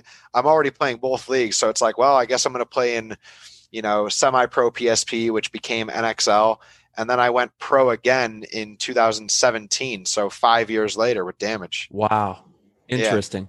Yeah. And you never got burnt out. You kept plugging away. You kept on giving it everything that you have. And now you're stepping on the pro field with all the best players in the world. You're going to be playing with the Aftermath in the 2020 season. Obviously you played with DMG, and it's a testament to your grit, dude, to never give up. Yeah.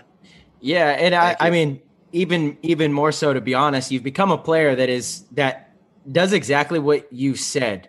show them, right? You've shown me, I'm sure Tyler can agree as well. And some of the other guys like, all right, Joe can ball now, you got to give him a little more respect than, the kid that was like chopping at the bit. Harrison's the same way, right? We would always give Harrison so much shit. We see you guys in these foreign places and we're like, who are these guys? We don't know them. What are they doing over here? But now it's like, they deserve to be here. They've put in the work. They've earned it at this point, and you particularly, I think your career, especially last year on DMG, I thought you played really well. I think you're really coming into your own as far as being confident, understanding the game at a little bit higher of a level, being a little more consistent. That's something that comes with experience, right? You were someone that your team could rely on. And I think that Aftermath is going to benefit greatly from having a rock like that on the team, because Mike likes to play aggressive. Right. And everything that you're speaking to, you're probably going to be the 3 on that team, but you're an aggressive 3. Yeah. So it's going to fit that mold very well. Mm-hmm. Thank you. I really appreciate a lot of that from the bottom of my heart, man. And I'm grateful and honored to at least, be recognized. It's something like I try to really live with no ego. I'm not out here trying to do something to make other people perceive me a certain type of way. I'm not looking for people's status or recognition, but when you do get positive reaffirmation from people around you, especially the greats, it at least lets you know that you're on the right path. And, at the very least, it's like, I look back to times now where I've played with a lot of the greats, on different teams or even just one-off events. Me and you, Marcelo, played together, and it's like, when you're a rookie and you come on to teams, a lot of times you want them to understand by the end of the match with you, like, oh man, I was able to rely on that guy. Like, it wasn't like, oh man, this guy's in, we're probably going to lose. Like, this is a weird line, and we've only ever played once together on the same team, and it was representing for Team USA. And I remember we won a 2-on-3 out there absolutely, to keep our match from ever, that would have been the one point they might have scored on us. And I saw you, and we were both still in the pocket, and it was like, it was seamless. It was no biggie. Like, okay, this guy has great gun skills and high IQ. I'm not about to let him down over here in my spot. And we fought it out and ended the game 4-0 right there. I remember that. Shout out to Thailand, dude. Hell yeah. See, Marcelo, you were ready for World Cup 2-on-3. You've been winning them already, huh? There you go. Those low body situations, man, somehow find myself in them. It's gonna hide under my bunker the whole game. For the That's it. Hey, dude, you're the best in the world at hiding, bro. I tell you what, you could hide all day. As long as you're out there, I know we got a chance. So but I want to pick your brain on this. What would you say is one of the gears that you've picked up that has taken you to that next level? Because there's a lot of paintball players that feel like they're good. They probably feel like they've been in the same shoes as you and are having trouble getting that next gear, that next outlook, that next set of awareness or whatever it is that you picked up that brought you to where you're at right now. So what would be some advice that you can lay on that?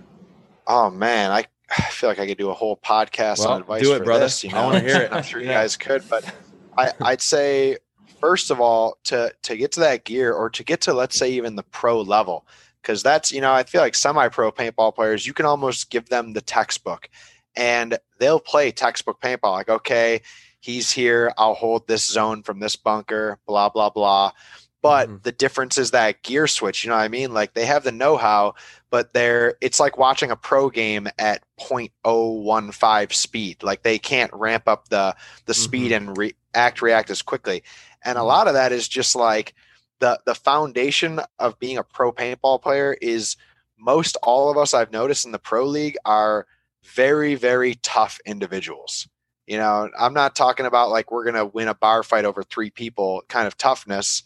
We have those guys, but I mean, like, mental tenacity is almost unparalleled with us compared to most of our friends and peer group that don't play paintball, all your non-paintball friends. You know what I mean? And I feel like that's something that lacks this day.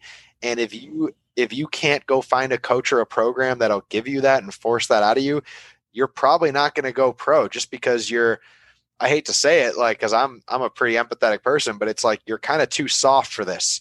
You give up too easily, or when you get tired, all of a sudden you just go, that's my excuse, I'm too tired to continue. Like that. I can say I'm very fortunate, because like, even since the very beginning, that early team Tsunami Force, was 12 years old coming into that, and I had a bunch of like upper 20s and 30-year-old guys, and how they taught me how to play, like, you know, how to gunfight multiple people was, and this is back when I had the autococker, and they didn't have ramping, but they all had like intimidators and angels. Me and the other two real young kids on the team would get put in the one side's back center, and like the two other kids not playing would be in like the penalty box behind you waiting for their turn. And you would play the upper line, the Tsunami Force guys, 1-on-5. And and you would just get the shit shot out of yourself for the first hour of every practice. And not only are you playing them 1-on-5 where, you know, they're much better than you and there's more of them, but this was back in the no holding back paintball, when paintball was uncapped. Like when I started playing, it wasn't even 15 yet. Some of those guys with Timmys were shooting 25 balls a second at me. Yeah. And as you stood out of your bunker, like when you got hit and raised up, if all 5 of them were shooting for even one more second, you know, and there was no overshooting back then, but even if they weren't trying to overshoot you, if they were just all on their trigger for a second. What do you mean there was no overshooting back then? You got overshot every time. I mean, what I mean is there was no penalty. Okay. Yeah, gotcha. There's not anymore either. Every time I left my there's not anymore either. That's true. Major shout out to Jason Trozen, the crew, for at least in the pros. In divisionals, you could still get overshooting penalties. So all you divisional players, don't think that you won't get them. You guys still will. But in the pro division, we're allowed to bang, baby. They unnerfed the game finally. But you know, back then there was never overshooting, even though guns were mini guns. So just by leaving your bunker, if there were 2 guys shooting at you, you'd probably have 30, 40 hits on you. Like you'd just be dripping head to toe, and you'd have to clean so much after every point. So I'm getting raised. Welcome to like Bob Long's house. 5s. I bet it was the same with you, and you're all rocking Timmys with like amped up Halo Bs. Like you guys would probably get crushed every time. So I got that similar thing in like tiny, dim lit indoor fields. You know, I remember that first day they showed up with their new ramping shockers. I was reffing that day, and I'm standing there reffing with like my little orange ref shield. And all of a sudden I'm reffing the game. I'm just reffing rec ballers. All of a sudden I'm getting torn to pieces and I like fall over behind my shield. I'm like, what is going on? And all of my Tsunami Force guys are standing there holding a big red chronograph, and they're just trying out their new SFT shockers on me. And I'd come off, and it was like there could be nothing I could say, because it's like, we're toughening you up, buddy. Like, you know, it's good for you, kid. Exactly. Yeah. So not wrong. You know, I'd say back to the point, like you need to find a mental toughness where it's just like there can be no ego or taking it personal. You can't go, you know, you don't deserve to do that to me, because people are doing it to make your skin thicker or to bring the best out of you. And you want those people, you know, you want the Mike Hinmans that shout at you or hit you when you make mistakes, because then you'll be used to those tough challenges and the hard failures. Whereas if you get babied and take participation trophies your whole life, guess what? When you get into semi-pro, pro paintball, there is none of that. And there's, if anything, you know, you're going to be one of those guys just like, well, at least we're here, pat myself on the back, and you're not going to reach that higher level. So that's a big step. I love that you hit on that, the mental toughness, because you're absolutely right. You got to be able to, when shit is going bad, you got to be able to pick it all up and put it together and make it work in that moment when it's not supposed to work. That's the only way championships are won, is when you do things that aren't supposed to work and you make it work. And then, you know, you gotta really stop looking outside of yourself, because I see a lot of players look outside of themselves and they're searching for things. You've got to just do it. You've got to just do it. You got to find it within yourself and become hyper aware, like you were talking about earlier, and just do it. You know what has to be done. I'm tired of the excuses. I'm tired of the blaming and looking outside. Just get the damn job done. You know, at a certain point, we all know what we have to do. So I'm like, no more talking, no more hoopla. Let's just get the jobs done. And when you can start to just cut the fat, you know what I mean? Just, there's so much fat going on. We got to cut through all this fat and get to that prime, hard hitting, you know, gritty type paintball. And then once you guys can all do that as an organization, the world is yours. You can win tournaments doing that, you know? Yeah.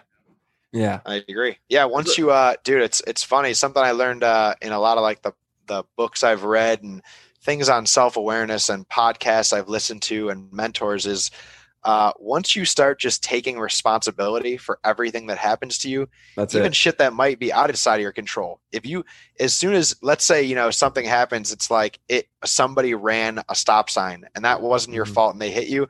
But if you say that was my fault, it almost gives you more power back, because it's like, now you can always take the positive from it. You can go, okay, this happened to me. It's my fault. I'm responsible for it. What am I going to do from it? I might not be able to control what happened to me, but I can control how I choose to react to it. And am I going to just let this be the thing that kills me and I give up? Or am I going to make a better me and decide, that's going to make me do this to change and get to this next spot? And could have stayed at that stop sign a little longer and looked both ways and made sure people were following their rules.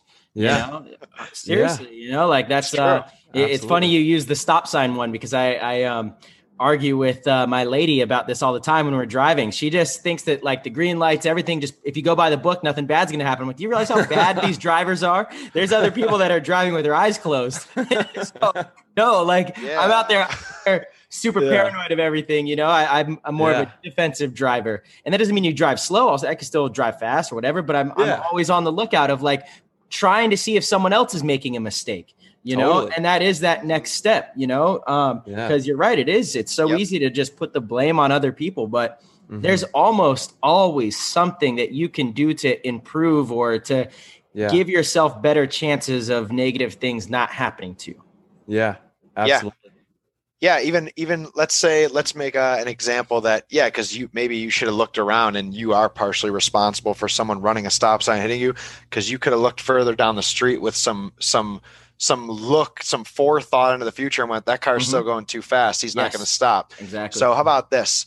I used to always, especially as like a young, hot-headed teenager, like 16 to probably about 21, 22, before I like started defeating the negative side of me, I would blame a lot of the reasons on my cuts, like being cut from a team or not getting picked up at a tryouts that, honest to God, even other friends who are there could tell you I'm kind of beating the living heck out of everybody else there and I don't get picked up. And I would go, oh, it's politics. And I would just blame it off on that. And it would let me off the hook for not figuring out what the real issue was. And you know what? The real issue wasn't politics. The real issue was skill wasn't the only thing. Maybe my attitude was holding me back in that coach's eye, because he goes, oh, that kid's really good over there, but every time he gets shot, he motherfucks that guy. Or every time that guy cheats him, he runs over and threatens him. And it's like, I can't have that as a teammate, Or ones where maybe I might have had this Avalanche tryout. I had more self-control. It was like 2011 or 12. And I had a good attitude there. I wasn't in great shape or anything yet, but I played stellar. Like I got shot once all day in a 1-on-4, and a guy had to come and trade out with me. And my line of 7 was beating the heck out of the other line of 7 out of the 14 guys that was trying out for pro.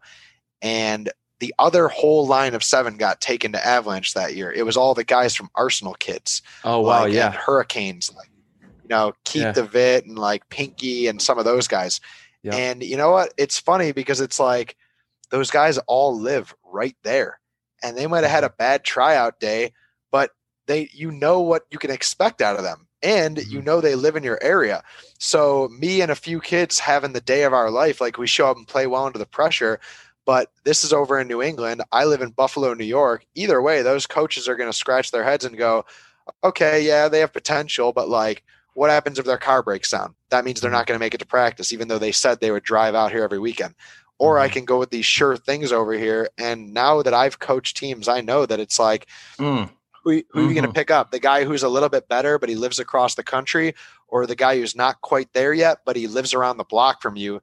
You can pick him up if his car breaks down, and you know that in time you can get him there, Valuable. Yep. These are huge points for everybody listening as to kind of the thought processing of how coaches, navigate picking up players or creating an organization. And sometimes, you can be, like you said, the best player imaginable, but if the circumstances aren't right, then it could be that deciding factor that, that moves them in the other direction, Yeah.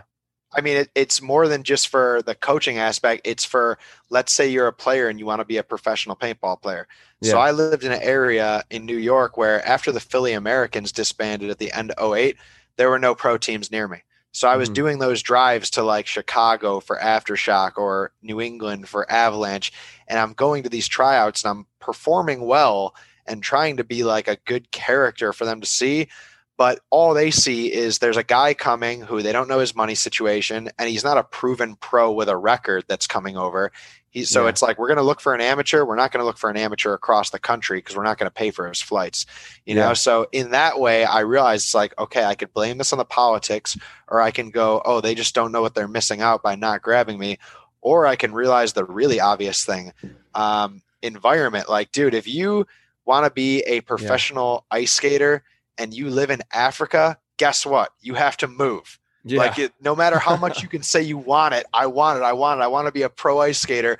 If you live in a desert, you're not going to be a pro ice skater. So very, very ice quickly skating after indoors, can't they do that in Africa?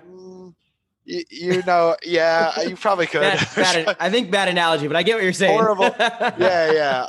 I mean, you probably can't play pro paintball in Antarctica. We'll say that. Yeah, right? Yeah. Okay. Unless there's an indoor field there. Yeah. How many people do you know that live in Antarctica? No one. I know this one penguin. We were chill.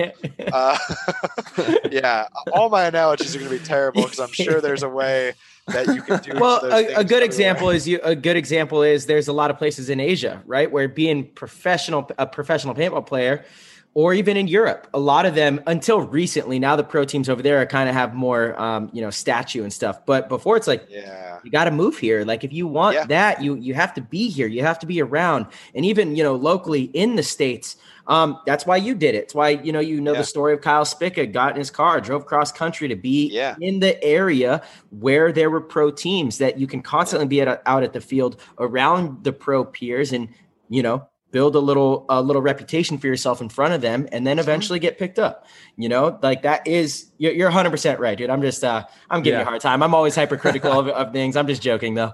I love it. I like your personality a lot. And your humor always gets me because it's that edgy sarcasm, but obviously it's not personal. It's hysterical, and I kind of need that because I'm almost too nice. So I always enjoy when I get those people that are like poking and prodding. Yeah. There we go. You know what I mean? You got to keep me. Marcelo's good at it. He's really good at it. It's all fun, dude. I grew up in an Italian family, bunch of older brothers, I just got picked on all the time. And if you can't pick back, if you can't poke back, you're in trouble. Yeah, you're in trouble. Exactly. But you're right. There's something that's to be said about doing whatever it takes to get to where the organizations are. You have to. Mm-hmm. Yeah. And I kind of want to dig into your most recent couple years. You played with Sacramento DMG, and you really made a name for yourself there. Huge shout out to Dave Baines and his whole camp that he has out there, Capital Edge Paintball. Just an amazing guy with an amazing community that I'm so fortunate and grateful to have seen Capital Edge from day one. I lived in Northern California my whole life. Only recently now I live in Arizona, but I just love their family and everything they've done for paintball. So kind of talk to me about DMG and what that's created for you moving into Aftermath and what you're going to be doing in 2021. Yeah, I can definitely do that. We can always jump back and forth, but we'll get into this. So I guess coming into DMG, it's like I got to organize my thoughts on this because how did you get into the DMG camp? That's what I was going to say is it kind of just makes sense. How did I get to DMG out of nowhere? So basically, I had played with Tampa Bay Damage, right? And that was my dream team since like 2008. Like when they first went pro and they came in and won an event, I was like, holy shit, that team is so dope. Like you got Chad Bougier running and gunning down the Dorito side off break with 9 pods in his back at lightning a monster. Speed. He was insane back. He's still a monster, but it was like who the hell is this kid? Yeah, that's called him disgusting. No, that's Brian. That was Brian Smith. That's right. But Brian on the other side, Chad, and you can say things about that whole team, but like Brian Smith on the other side, you just see that dude in the snake, and all of a sudden to be a 1-on-3 against him, and he would just like back up to a weird spot, like at the back of a beam, and just go, okay, kill 1, kill 2, kill 3. And he just one ball everybody like with such like agent like precision and composure from a front guy. And his one ball snapshot is unparalleled, like maybe matched by like Mike Carthy or someone, but just a lot of those dudes on that team. I know a guy. There's a lot of great gunfighters. You're definitely way up there. But as far as like, each team's play style, like what was Damage always known for? That's the Royal Gunfighters. Those dudes, they're not even necessarily the most defensive or aggressive or tactical. Damage was known for defense. They were defense. They were the slow playing team that wanted to sit there, shoot paint, and they were down to win 2-1. Fields allowed for it back then, though. Fields allowed for it, and you're right, though. It's because they had such good gun skills. They were such good. They could get away with that stuff because they would shoot you on the move. They would win those gunfights, and it was like, dude, it was a nightmare playing Damage on some fields, right? Where you could really lock it down. It was like, oh, okay, this is going to be. You have to be so patient and be okay with going the distance in the point. Otherwise, you're going to lose. Yeah, your level of discipline to go, okay, I need to wait till he's down to that last hopper and just can't hold me anymore. Totally. Because and that's what I meant is they're definitely a way more defense team. But like when AC Dallas came into pro and started getting good at what they were doing, their defense was like very tactical. Like, okay, they're going to let you to this 50 spot because they know they're going to shoot a bounce shot into you and kill you. Yeah. And they just had this like certain level of like their strategy was great. Whereas Damage, like the pocket sometimes sucks, but they'll just sit in it because they can out gunfight the bulk of the people trying to snap with them. And you're like, man, I just cannot put this guy in, or I cannot, like, I can't come out and shoot this guy without getting shot. The Edwards brothers, both phenomenal. Jacob is a snap battle master, and Jason is gun dominant over top of his bunker on 3 different people at all times. And then everybody else on that team has, high level gun skills. Brian's a one ball guy, Mike Carthy at the time. So anyways, I wanted to be on this team for a while. I watched them just be a dominant force. I had pitted for them, and I had tried out for them in 2012. And that's a long story we can go back to at the end of this, cause it's a fun one. But eventually 2015, I've already been hanging out with the DMG guys, cause we've been playing each other in semi-pro for years, and there's plenty of guys who were in that semi-pro when it was like a real meat grinder with like DMG, Distortion, NYX, Collision, Bloodhounds, TJ. There were so many. Yeah, before that there would have been like Vicious, Damage, RNT All-Stars. There were just so many teams where it's like, man, I think there's 12 teams here that could win this every single time of like the 25. It was beast mode. And so I was always on these different semi-pro teams, season to season, sometimes event to event. And my teams were always known for if they got knocked out or if they had wealthy guys in the team, they could change flights. They would just leave early. And I was always there till like Monday or Tuesday so I could see the area. And it seemed like every event I'd be walking around Sunday and I'd run into like Hallberg or Brusselback or one of those guys. And I'd be like, what are you guys doing tonight? And they'd be like, we're going to the player party. And I'm like, well, my guys already left and they checked out of the hotel. So you mind if I come with you guys and crash? So I started. Shout out to the player parties one time. The players parties. Rowdy. Yeah. So, after every event, I end up hanging out with them. And then sometimes they'd invite me. They'd be like, yo, off weekend, you want to come out to see San Francisco? You could chill at our places. And we're about to go to, do a hiking trip, or we're going to go to Burning Man. You want to go? Sure. Let's go. Yeah. So I got tight with all these guys through like cool experiences. And when I wasn't practicing my own team, I started going to Cali more and more. And so in 2015, I moved there in the winter, drove my car across. At this point, it was like the 4th time I'd driven across the middle of the country alone. Wow. And barely got through like a ridiculous snowstorm. Like I'm driving across in a front wheel drive Ford Taurus, white knuckling in a blizzard, just trying to follow the red dots from the semi in front of me at like 30 miles an hour for like 2,000 miles. It's painful. Sheesh. And I get there and I'm only there for like about a month. And I'm like thinking about starting to play in with these guys. I'm like, I've always wanted to live in NorCal at this point, because I liked the NorCal kind of like hippie vibe and the music and all that. Yeah. And then Damage hit me up, and I was like, okay, I guess I'm leaving.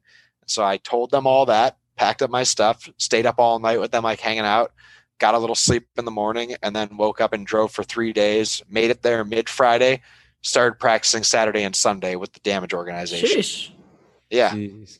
That's and a lot. So, yeah, 2 years of that goes by, and we can come back to this whenever you guys want. But basically, that catches up how I knew DMG. Like for like 5 or 6 years, I'm already close friends with these guys. It's a long time coming then. Yeah.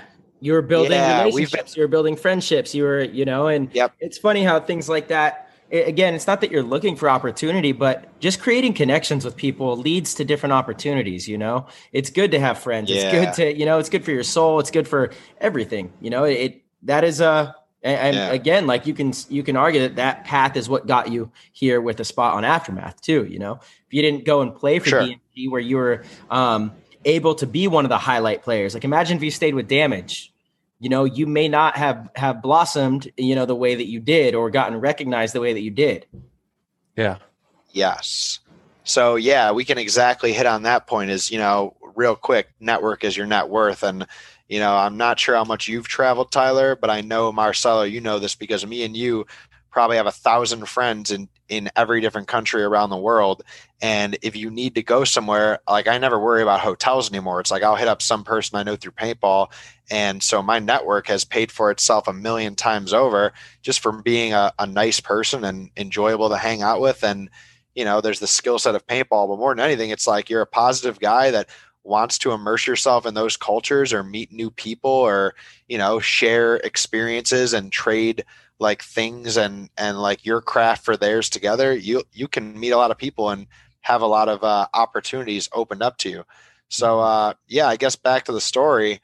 So I already knew these guys. We had been knocking each other out back and forth of mid-late Sunday games for countless seasons of D1 semi-pro. And I had been hanging out with them and doing like cool stuff and camping and concerts. And so I went to Damage because you can't leave life with a what if. And I knew I wanted to play with my dream team. Of course I would have played with any pro team, but of all the pro teams I want to play with, it was that badass chip on the shoulder, really mean to other teams, gunfighting legendary Tampa Bay Damage. Yeah. And I went to them and, I lived there for 2.5 years. I played with the semi-pro team and then the pro team. And I accomplished the to-do list of playing with Damage and playing under some of the best in the world. Learning directly from Jason and Tim especially was mind-blowing. And there, I'd say I learned more than with any other team just because of the the amount of knowledge that those guys have and their veteran level abilities that they can pass down and being forced to always be better. Like we got a second place to Russian Legion one event, and to me, I'm ecstatic because it's like, holy shit, my first year pro, I got to be out there in that finals game and do a decent move and get some kills. And, I wish we would have won, but walking away with second and this big silver on my neck. And the whole rest of the year, we only had podiums, like, a bunch of fifths, fourths, thirds, and seconds, and just missed the first. And it was great. To me, that was a successful year. But Tim and Jason would look at me and be like, we didn't do shit. We're not happy with this. Like anything less than winning, like we used to always do, is not up to our standard and we could care less. I guess we got to work harder. So it taught me a lot about that. It forced me to really, really work hard to get any amount of play time. Like, to play a Dorito front spot when you have Jacob Edwards on your team, you have to be playing way, way better than him on that layout to even get some points. And even still, coach is probably going to still run with him because he's his trusted go-to guy who he's won World Cups with before, so you're kind of riding in his shadow. And so it made me work really hard and improve a lot as an individual and learn a lot from my mental game. But in that same token, what I realized was, and it was like I had this introspective meditative day one day when I was just like camping alone for a weekend, like real camping, just way out there in the Everglades in Florida. Yeah. No electricity, no fire, just kind of like on a fast. And I was like, man, I'm learning a lot here with Damage, but like World Cup, I only played like 1 point with them, even though I had played like 17 points in that Cleveland that we got second. So all of a sudden I'm back down to like not really playing. And I'm like, man, I'm going to get better here just by being around these guys, but I'm not really going to get the on-field tournament experience against the other pro teams. Like, we'll practice Houston Heat and Russians and all that, and I'll earn their respect that way. But like, I had felt like I almost skipped a step, like by jumping from semi-pro right up onto one of these top 4 teams, like a Heat or an Impact or a Dynasty or something like that. It's like you kind of almost feel like you're just along for the ride. If you play great and hopefully you produce, and I would try to every single point, but whether you play or not, that team is going to do as good as it's going to do, because they probably have other guys who can play your spot just as good or better because they're vets, Mm-hmm. So it made me realize that I'm like, man, I want to be out there producing, and not in a selfish way of I want to be out there and be the guy who wins these matches for us, but in a way of like, I'm not going to get good enough as fast unless I am willing to like humble myself and take a step back so that I can get really good with the on-field time and learn how to become the guy. And then if I ever go back to one of these teams, I'll get brought right on and be a starter, because Damage, it's like there were guys like I was fortunate when I got on that season. I only played a few points the first event. I played like 7 the second. I played like 17 the third. And then it progressed back down. But there were guys on that team, like Kyle Berry, who's a good friend of mine, Mikey Waring, and 1 or 2 other young rookies that they didn't play a point their first whole season with Damage. And in 3 or 4 seasons, a lot of the reasons some of those guys got cut or left to other pro teams was 4 seasons later, they still weren't really getting playtime. So I kind of saw the writing on the wall, and I was like, no matter how good I get, I mean, if I was, whatever coach, and I know that Jason knows how to play with Jacob better than anybody, I'm probably still going to play him. Unless the other dude is shooting all 5 guys every game, I'm going to go with the guys I trust. So I was like, I was thinking about that a lot. You got to earn it. You don't want to just get onto a high-class, world-class team and just sit on the bench and maybe get your 1-2 points here and there. Yep. That's great. And there's a lot of players that have done that. But for me, I like your outlook on it. I like your outlook on it because you are going to learn so much more, and it's going to mean more when you have to really fight and you suck and you get your ass kicked and then you don't do well and you're not just sitting on the bench of a world-class team, Yes. Like, there's a different zest that it gives you and a different pedigree that you're going to earn by taking that avenue. You're going to learn way more. Yeah, you might not have the cool jersey and be on the cool team and you're getting your ass kicked, but you're going to learn a ton. You know what I mean? And way that's more all than you would. Yeah. That's all just pampering your ego anyways. I mean? Like, I thought about that too. I was like, man, what if we had 1 World Cup, but I didn't play a point? Like, I'm going to be happy up there because it's like, whoa, I'm part of a World Cup championship team. But did I really do anything? Like, they say that, when you're in the pits, you're part of the team. And I agree with that. But if I wasn't out there producing for the team and we won, it's kind of like, well, if I had not shown up that event, we would have won anyways. You know what I mean? Because I wasn't doing anything on the field.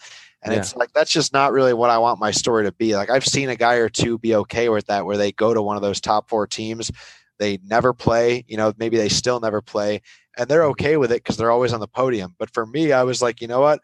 If I have to go back down to a year or 2 of not making a Sunday, but learning how to be that guy and forcing myself to do it, be a guy that coaches have to play them every point, I'd rather do that. And so in that same time period, I don't really play much at Cup. I play 1 point for Damage, and we get knocked out first or second round that year, 2017. And those guys they're a different place of life than me anyways. They have wives and kids, so they're all like, all right, it's family time. Everybody, we had our meeting. You're free to disperse. And I was like, cool, I'm going to go over to semi-pro. I think DMG is playing semifinals right now, and I'm good friends with them. So I walk over, and DMG just beats the crap out of some team in semifinals. And I think it was the other team that maybe could have took the pro spot.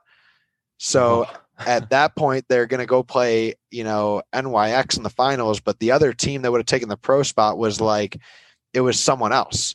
And so just right then and there, as soon as they won that match, I walk over, it's like 5-1. I was like, whoa, DMG just became a pro team. Like all my good friends that are my age, you know? And that thought dawned on me. I almost began to see that path in the future. Yeah. And then I walk over with them and, you know, help them out. And then they win the finals. So now they've won World Cup and their pro spot. They won 4 out of 5 events that year. And then I go out with them because all the Damage guys are local and these guys all want to go party in Old Town. So we're partying and, you know, like we're having a great time. We're talking and they're all, you know, they've known me for a while. They kind of needed my role because like one of their back guys on the team was this dude who was a good player. This dude Speaks, but he was a little thicker. You know what I mean? He wasn't as mobile. Mm-hmm. And they were like, so. Did you say Speaks? Speaks. Mark? Yeah. Mark Spiegelman. Dude, that's my boy. Yeah, shout out to Mark. I knew him from like when I first started playing. We had a team called Die Kids. We kind of grew up in the same area. Yeah, man. Speaks, dude. That's cool. Yeah, Mark's dope. Time.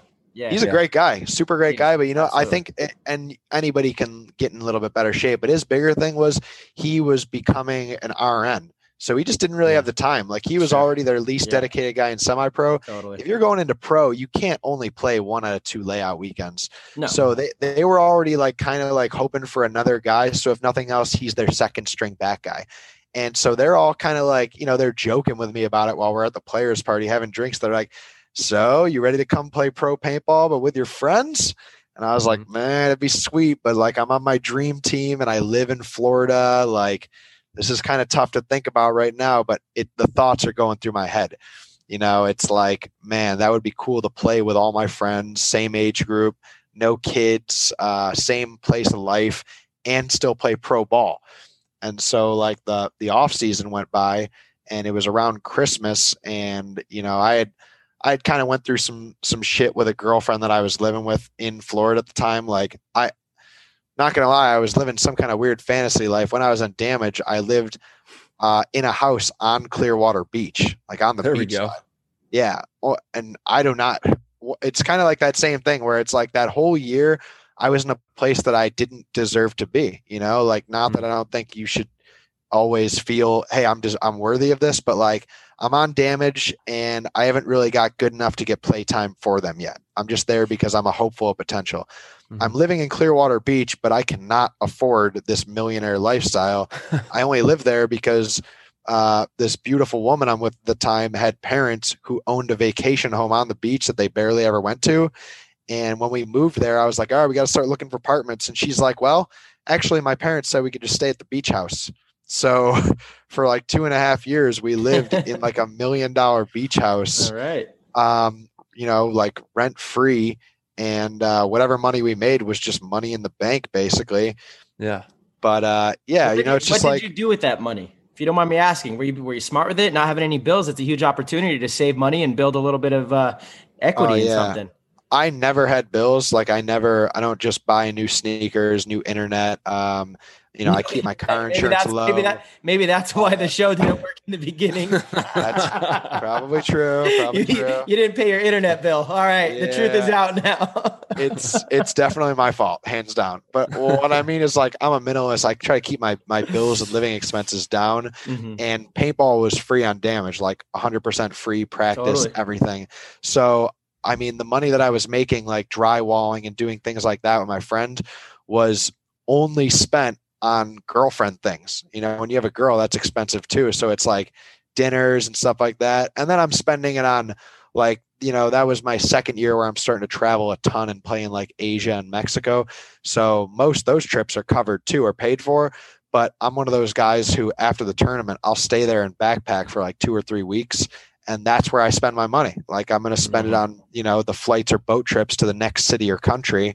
And yeah, I mean, I was minimalist. I wasn't making a lot, but my money went far and I did a lot of stuff there. Totally. But everything in my life was, but everything in my life was kind of telling me like, this isn't this time. Like you should probably be like 60 as a business owner or retired to live on this kind of beach.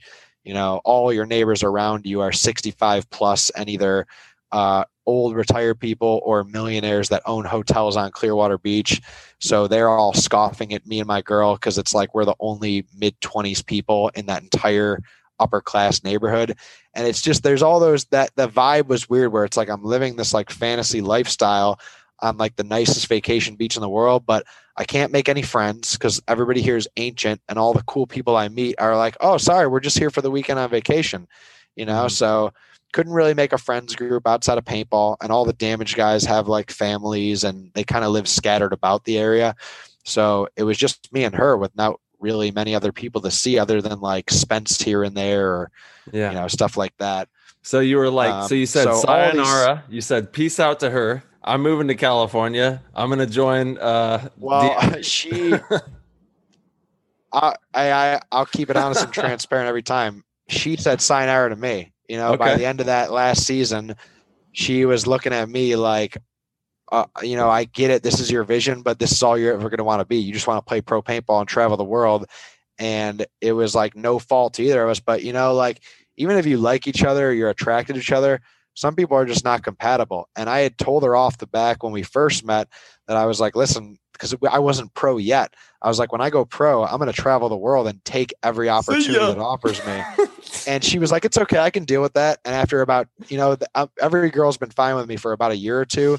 Yeah. But after the second year, when they realized like, whoa, this guy is gone every weekend.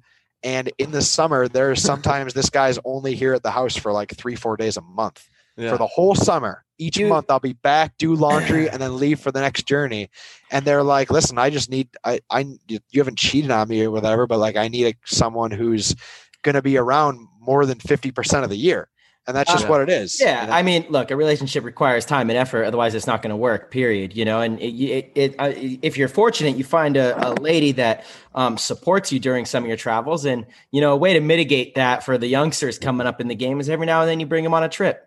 They love that, you bring them on a little trip and have them enjoy some of the perks that we do get to enjoy. But that is one of the toughest things, I think, for any professional paintball player is managing a relationship. The girl needs to be incredibly understanding. I've seen too many times where the situation isn't so, and it's hard. It's draining. I've been very lucky, in my relationships. And actually I haven't been in many during, my professional paintball career because smart. It is so time demanding, to be in a relationship and play paintball. And you can't really do both if they're not understanding of each other. So you have to have those conversations from the beginning. And you also have to be real with what you want and what your expectations are. If you want a relationship that's going to thrive and do well, you need to respect that takes time and effort. And if you want to pursue a professional paintball career and be the best, you got to understand how much time and effort that takes too. So, you got to weigh out your options and see what you need or want to do more. And, they're tough conversations to have.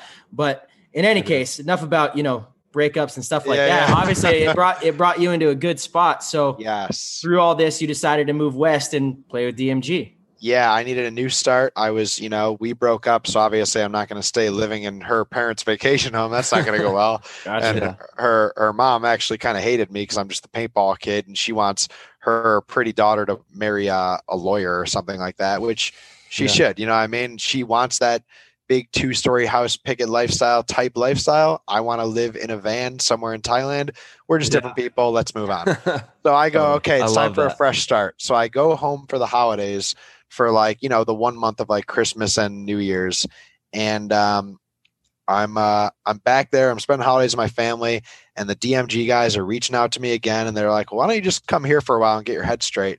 And I was like, all right, yeah, I could do that. And so I drive across the country again, and I get there, and like, I kind of am always one of those person who's just willing to take a jump of faith. Like there's nothing guaranteed for me. They're not telling me you have a job lined up. We have an apartment for you. But they say, hey, DMG is a professional organization that doesn't offer anyone any sort of salary, right? You're going there because you want to be there. You want to be nothing. There. Yeah. You want to be opportunity there. of what might come from that. Yes, exactly. You know that you want to play with a group of guys that are blue collar workers and they went through the ranks and played together. And you also know they're all good guys. So if they want you around, they'll make it work. So, I was like told right off the back, like Brusselback and Josh Hallberg used to live together at the time. That first year back in 2018. And they were like, hey, if you come here, you got a place on our couch till you figure it out. You can couch surf here as long as you want, bro. Just be a good roommate, be productive, help us with things.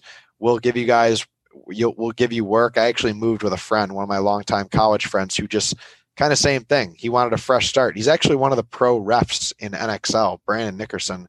Whoa. And so, yeah, me and him talked about it from Christmas to New Year's. And he was like, yeah, I'm ready to get out of my job. He was working some corporate bullshit for like a college apartment complex, good money, benefits, but he was just sick of it. And he'd always heard Cali was cool from me. And I was like, let's just go do it, man. Worst that happens is it doesn't work and we just move back in a year. And so I wasn't planning on that, but we move across smooth. We actually drove there because we had two of us to switch back and forth and we could sleep in the back seat. We drove across the country in 33 hours flat. We only stopped for gas. God. A good number. Yeah, exactly. Kind of weird, right? Yeah. So 33 hours flat, the trick to that, everyone, so you know, is you don't stop for meals because that makes you have to stop to go to the bathroom and it makes you get like sluggish, like you get the itis. So you only have water because you do need to drink water, maybe some iced coffee and like trail mix or like energy snacks, and just eat lightly or even try to fast the whole way unless you need it because you're asleep. And only stop when you need gas at about every half tank, because when you're way out there, there's sometimes that it says next gas stop is 103 miles. So you never let yourself get below a half tank when you're out in the middle of the Dust Bowl Midwest. Yeah. I've done it 6 times before, and I've had that scare where I was driving for an hour on fumes, and it was just the worst anxiety of all time. Like, am I going to fucking make it to this next goddamn rest stop, or am I going to die out here? And it's scary. So anyways, we get to California, start staying on their couch for 2 months until we moved into one of the DMG houses in Sacramento. And, they just always had stuff to do for us. Like, I immediately started Ubering.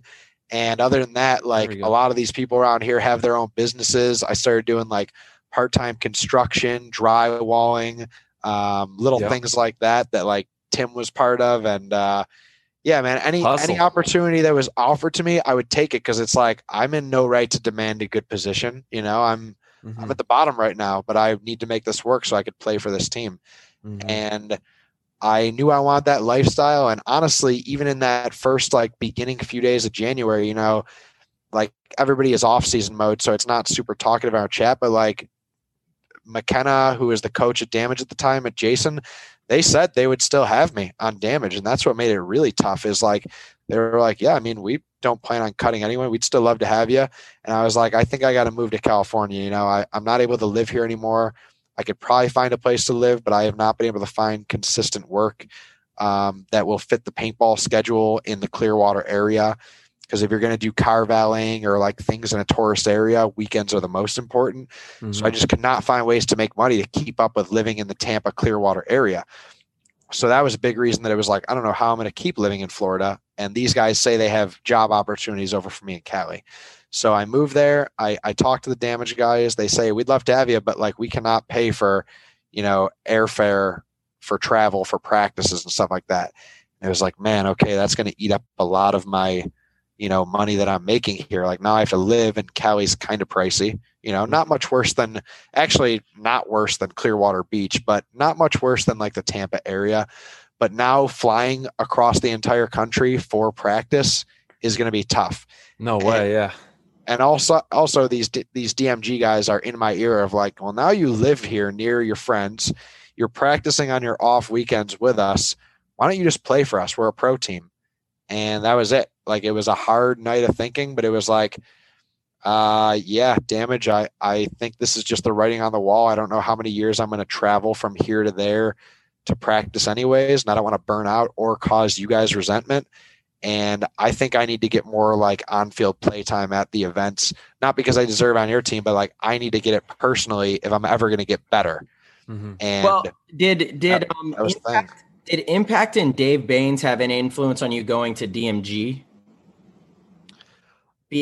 Honestly, people have asked me that too. And so obviously that's a big thing you think about is okay, so this isn't a team with any kind of big budget. And I'm going to go from a top team to a team of, guys who are talented, but they're all rookies.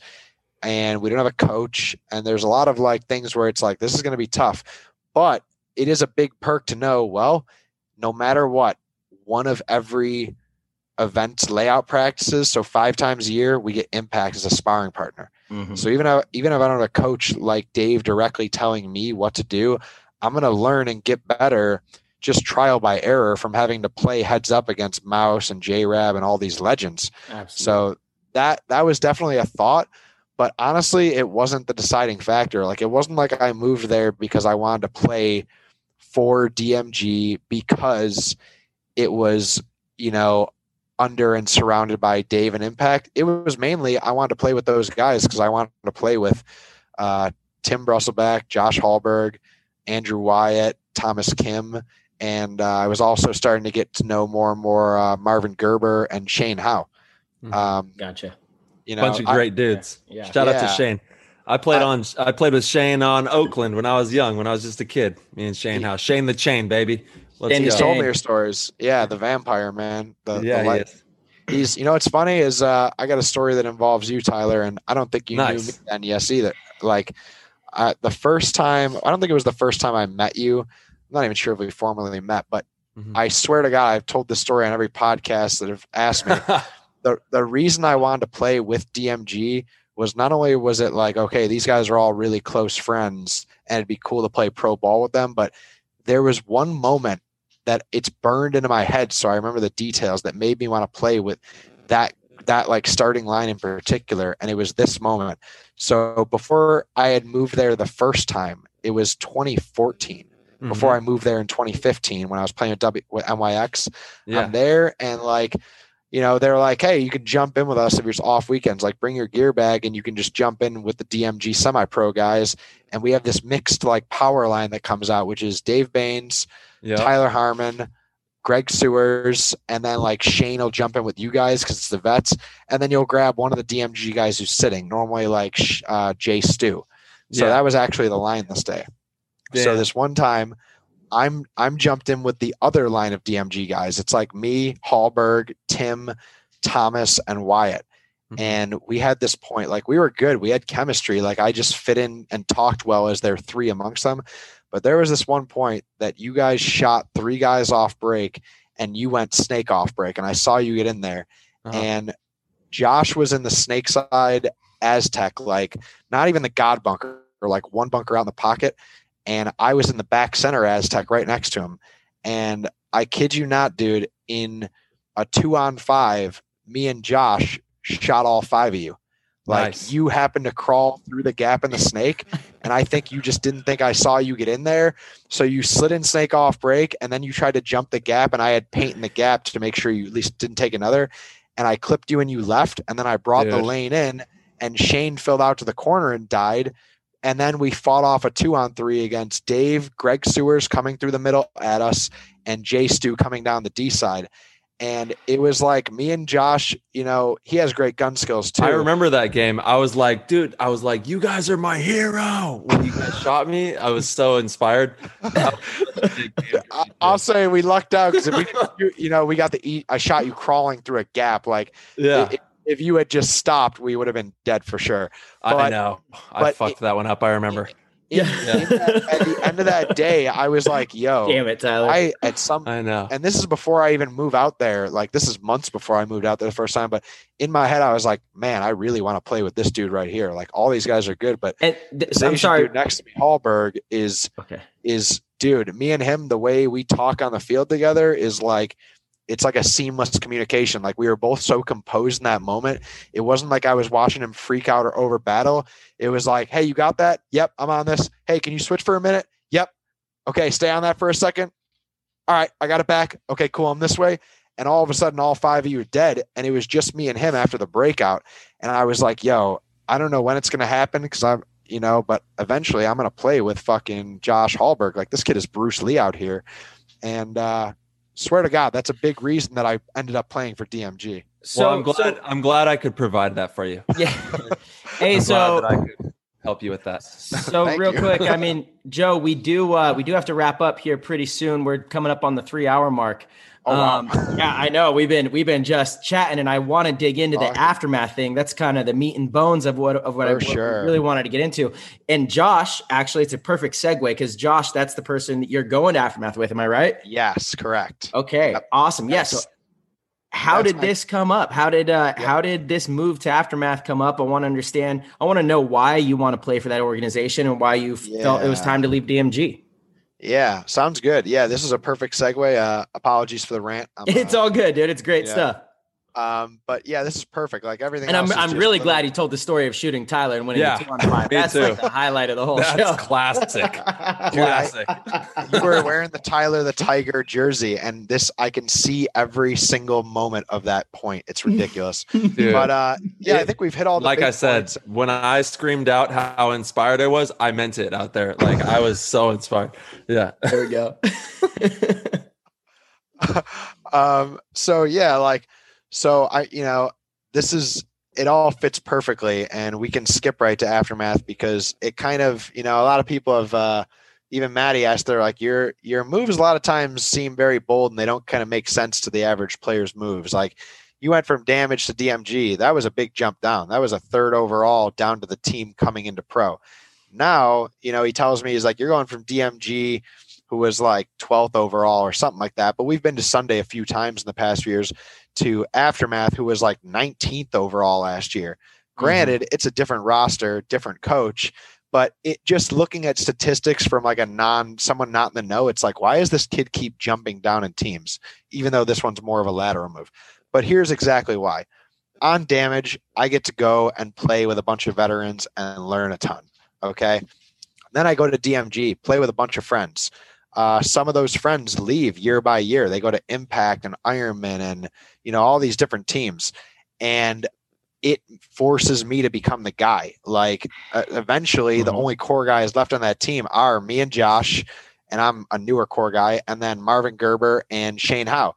And now currently all the other guys around me, they're all great guys. They're all good friends, and they all are players with good potential, but they're all guys that came up through the camp as semi-pros and whatever. And they weren't guys that I even knew before I moved to California.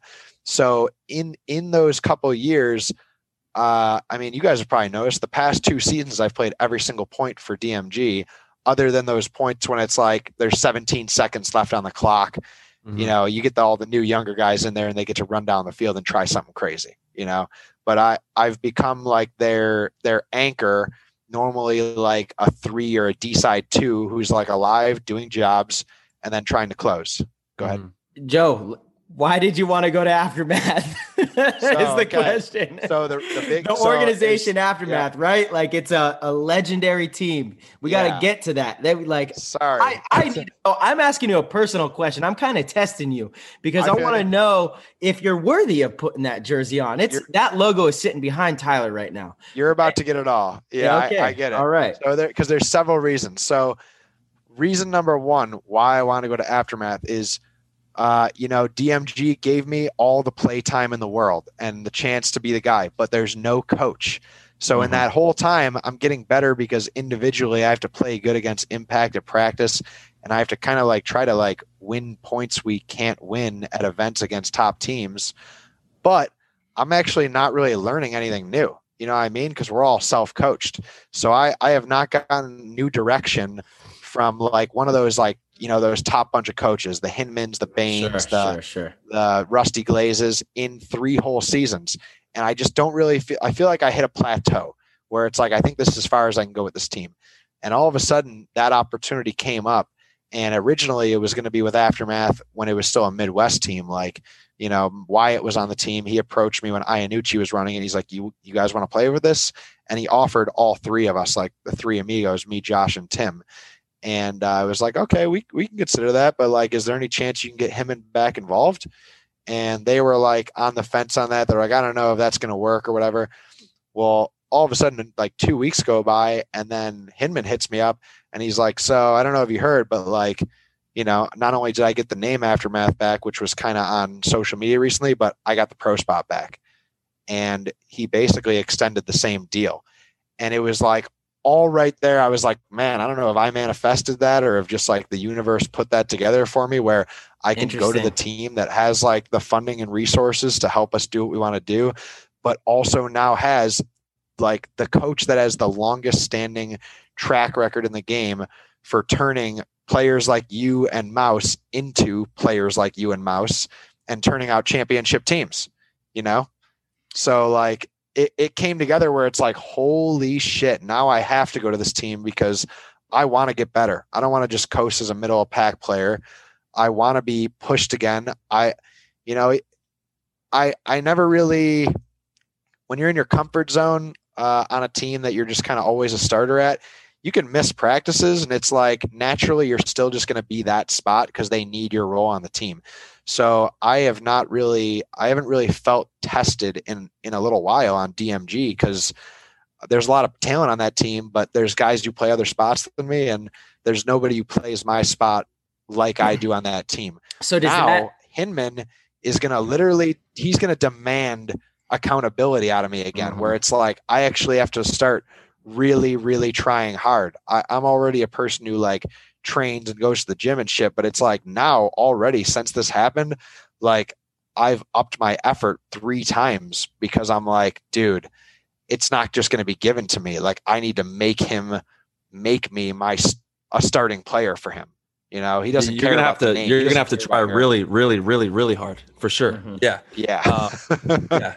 You're going to have to go into this camp and be something that maybe you've never even thought of yourself being, you know, because you're going to be surrounded by a lot of other players that want to take your spot, and they don't, you know, it's going to be a dog eat dog world in there for a little bit. And that's good. That's good for growth, right? You need to have that growth because it's not all gumdrops and you know, rainbows when you get on teams. A lot of the times it's pretty tumultuous. It's kind of you know, it's kind of rigorous to get into those big role positions, and you're gonna have to relearn how to do that all over again right now.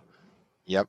I look forward to it so much. You know, good. I think people take me as a pretty happy-go-lucky person, and that's because on the outside I am a very like always positive person. But when it comes time to work, like when you're in those nets, I love working hard, and I'll work harder than every other guy around me on my team just because I want to be that guy that all of those teammates can rely on. Like I want them to look over and be like, well, I know that guy over there is always here till the end of every practice, so he's probably not going to gas out early this round. And then it gives them more confidence. You know what I mean? And if people are chomping at my heels, great, because now I'm going to be forced to always get better, not just be like, okay, I'm better than them, I'll stay right here. Now I get to actually push myself and really see like the true potential that's inside me, and I can't wait for that. Good. How did DMG take it? Are they all right? You guys on good terms? DMG are all right. And you know, that's a big fear that I had too. I knew I was like, after I kind of like was already leaning towards the decision for a few days, it was something scary in my head because, you know, some guys don't give a shit. You know, we all know there's been a couple of guys in our sport who just go, yep, I'm leaving, bye. And they go to wherever the bigger offer is. Yeah. And to me, you know, it wasn't so much about a better deal. It was like, I needed to do this for me. I needed a fresh start with a coach where I could be disciplined and turned into a machine. You know what I mean? I don't want to just be coasting as a 2-2 team guy. And I know Mike Hinman can make more out of me than that. So when I told them this, the big, you know, I wasn't worried about my decision. I knew I made the right move, but I was worried about guys saying, well, fuck off. You know what I mean? Because, you know, a lot of these guys are my good friends too. Paintball aside, that's just a sport we play. That's not my whole identity. And I love a lot of these guys. You know what I mean? I love the camp and the community, and I still want to help all the younger kids on the organization, you know, divisional teams. Yeah. And I didn't want to have them feel like I abandoned them. So I broke it to them, and I feel like I went about it the best way possible. You know, I've seen people leave teams and even this camp before in worse ways where it's kind of scummy, or they let people find out about it through the grapevine or through an announcement like this or on the page. And I went straight to my roommates and teammates first. And then, you know, my team and owners and manager and coach and all that immediately second, all in that same night.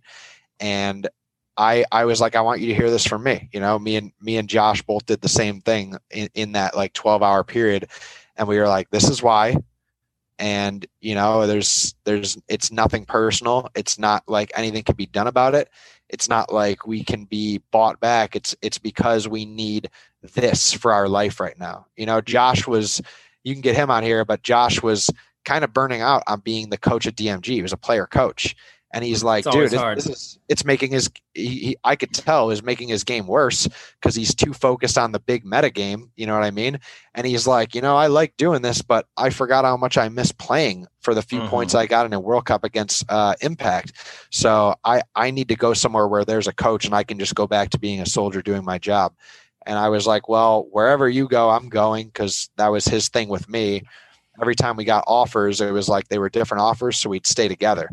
And this time it was like, whoa, we both have the same offer. It's a great offer, and it has a great coach. Let's just do this, man. We'll explain to like our friends. And if, I was surprised how supportive everybody was. I shouldn't have been, but literally 99.9% of people were like, first thing they said was like, man, that's the thing. That's the team you're going to. Good for you. I could see why you do it. I guess I'd probably take it too, and then like the 0.1% that weren't immediate like that. It's kind of like when you leave a job, you know what I mean? Like the emotion, the moment, of course, they're not going to be happy. And if you were a shitty worker or they didn't like you, they probably wouldn't care. But because they like you as a teammate and a person, of course, they're going to be upset when you leave. So yeah, there were a few people who were upset for sure. You know what I mean? Like they didn't curse us out, but they were definitely upset and frustrated and, trying to figure out why or how we could stay. But even after a day or two of that and just probably thinking about it, more logically from our perspective, like they realized it and everything's been cool. Like I've had no ill intentions towards me. And I think the whole team transition went about as smooth as it could possibly go. Good. Well, we're stoked for you, man. We can't wait to see what Aftermath does in the 2021 season whenever we find out what's going on this season from the NXL. Hopefully we'll hear some news coming up in the next month or so. It's going to be a grind, dude. You guys are going to work hard, and we're excited to see how you guys pan out in the season and see Aftermath back in, Sunday paintball. Yeah, dude. We're actually, I think, Marcelo, I'm going to see you this weekend. Exactly. This weekend. Yep. Yeah. For all you viewers, if you see this before this coming weekend, our first practice, like our first official practice, kind of / tryout for the last few spots we want to fill for SD Aftermath is this coming weekend, the weekend of the 9th. And fortunately for us, Mike has a couple good friends in the alumni that he has pitted to play against the new squad and hopeful tryout guys. So we'll be playing against Marcelo here, Mouse, Spica, and probably a few other high-level players. And, man, I'm excited for that, dude. Like, what a better – you can't ask for a better first experience with your new team and with your coach demanding certain things out of you. Then here's the real test. You're not going to play against divisional kids. You got to go toe-to-toe with guys that are actually really, really hard to kill. Yes, they are. And yeah, bring your Pacacados, bring everything you got, dude. So hold on, the Pacacado thing, where did this whole Pacacado thing come from? What is Pacacado? Oh, I'm happy you asked, man. Actually, you'll see I'm kind of always representing. Because you and Harrison literally are Pacacado gods. You got avocados everywhere. Avocado.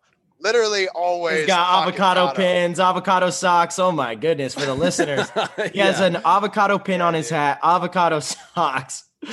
Oh my goodness. Hey, avocados are good. They're good for you. They are, dude. Talk to me about the power of the avocado just for 1 second. I need this. And then I have one more. I have another hot take for you before we get off here. All right.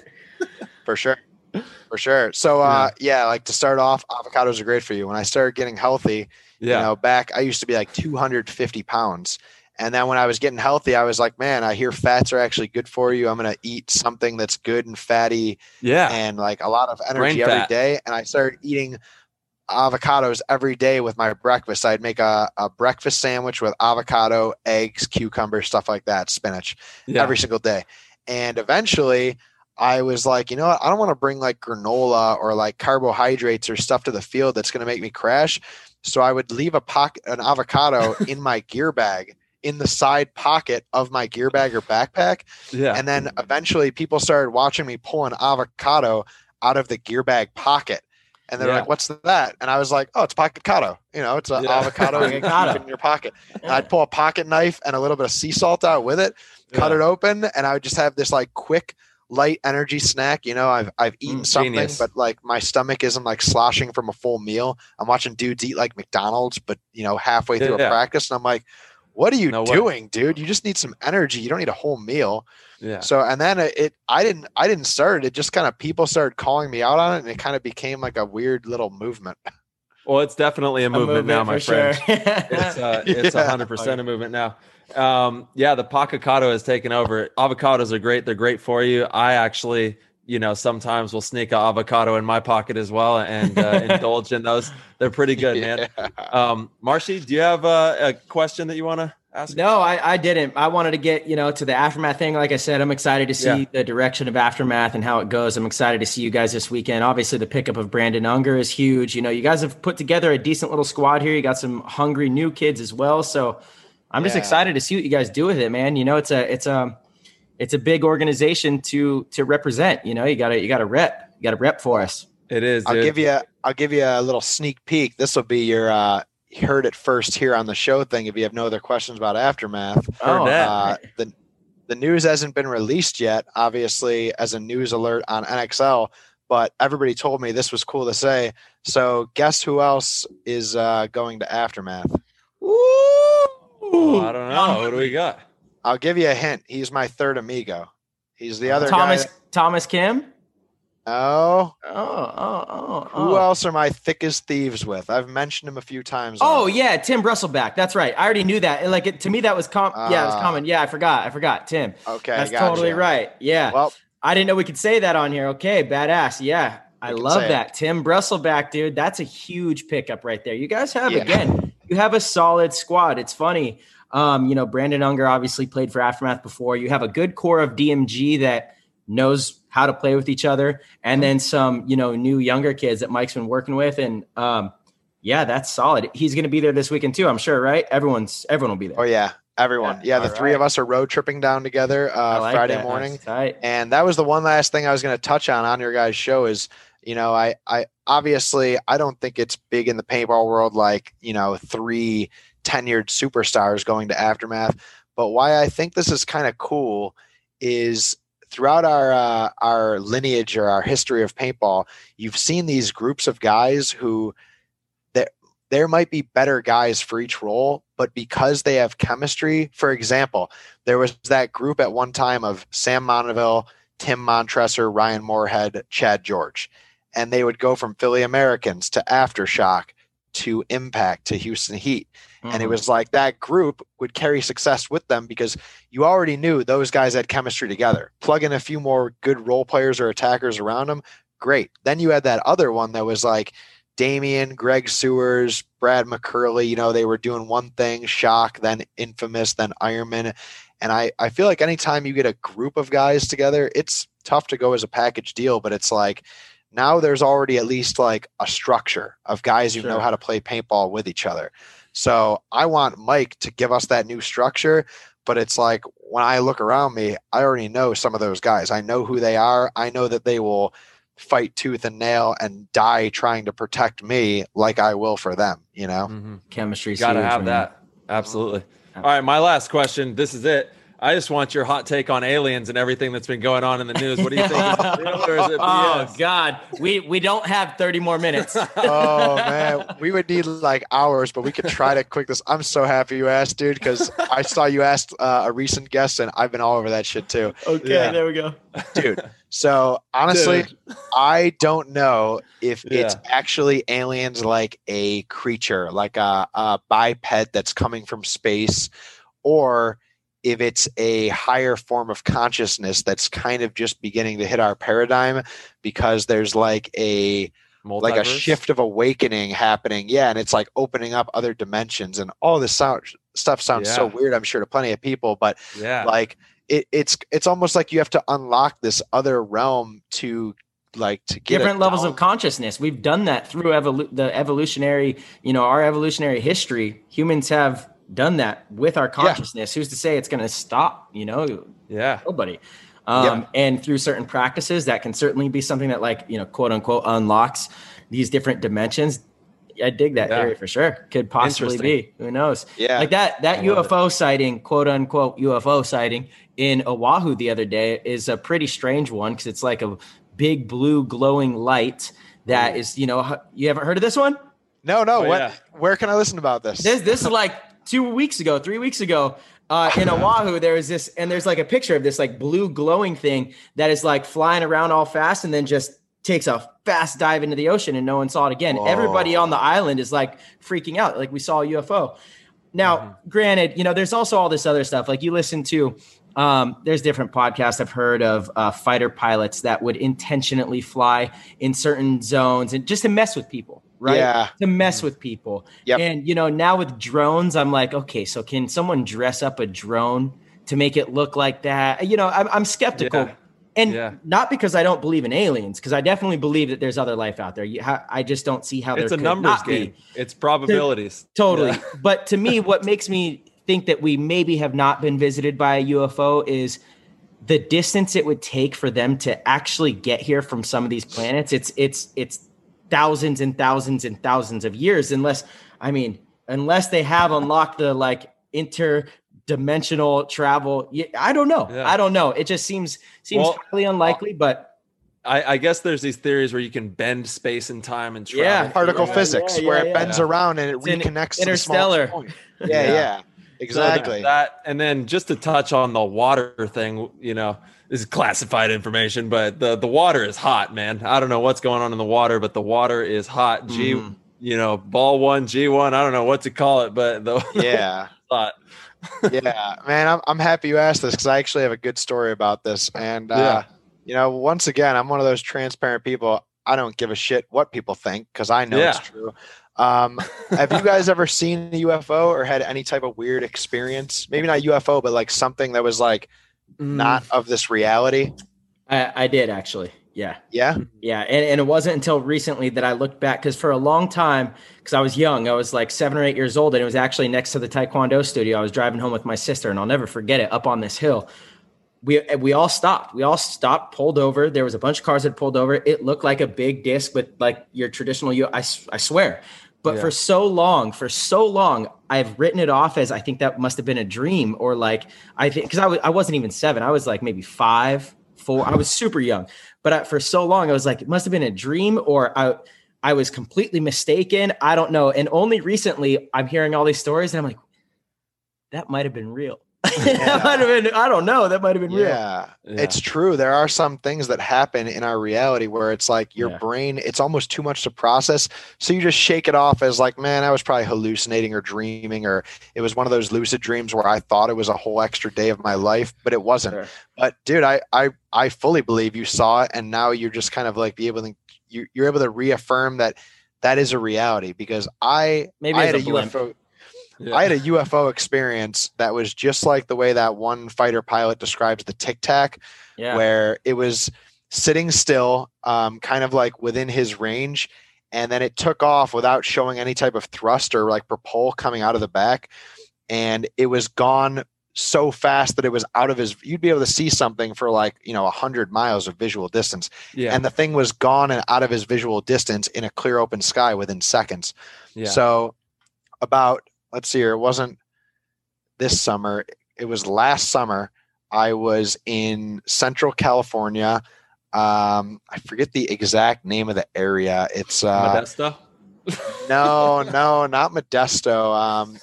It's known for this big. Oh my God. Hold on one second. Everybody go watch Monsters vs. Aliens. It's this funny cartoon movie, and it's based out of Modesto. Shout out to Modesto one time. Oh, that's funny. I'm going to watch that when we get done with this. Yeah, please do. I thought you were going to the gym.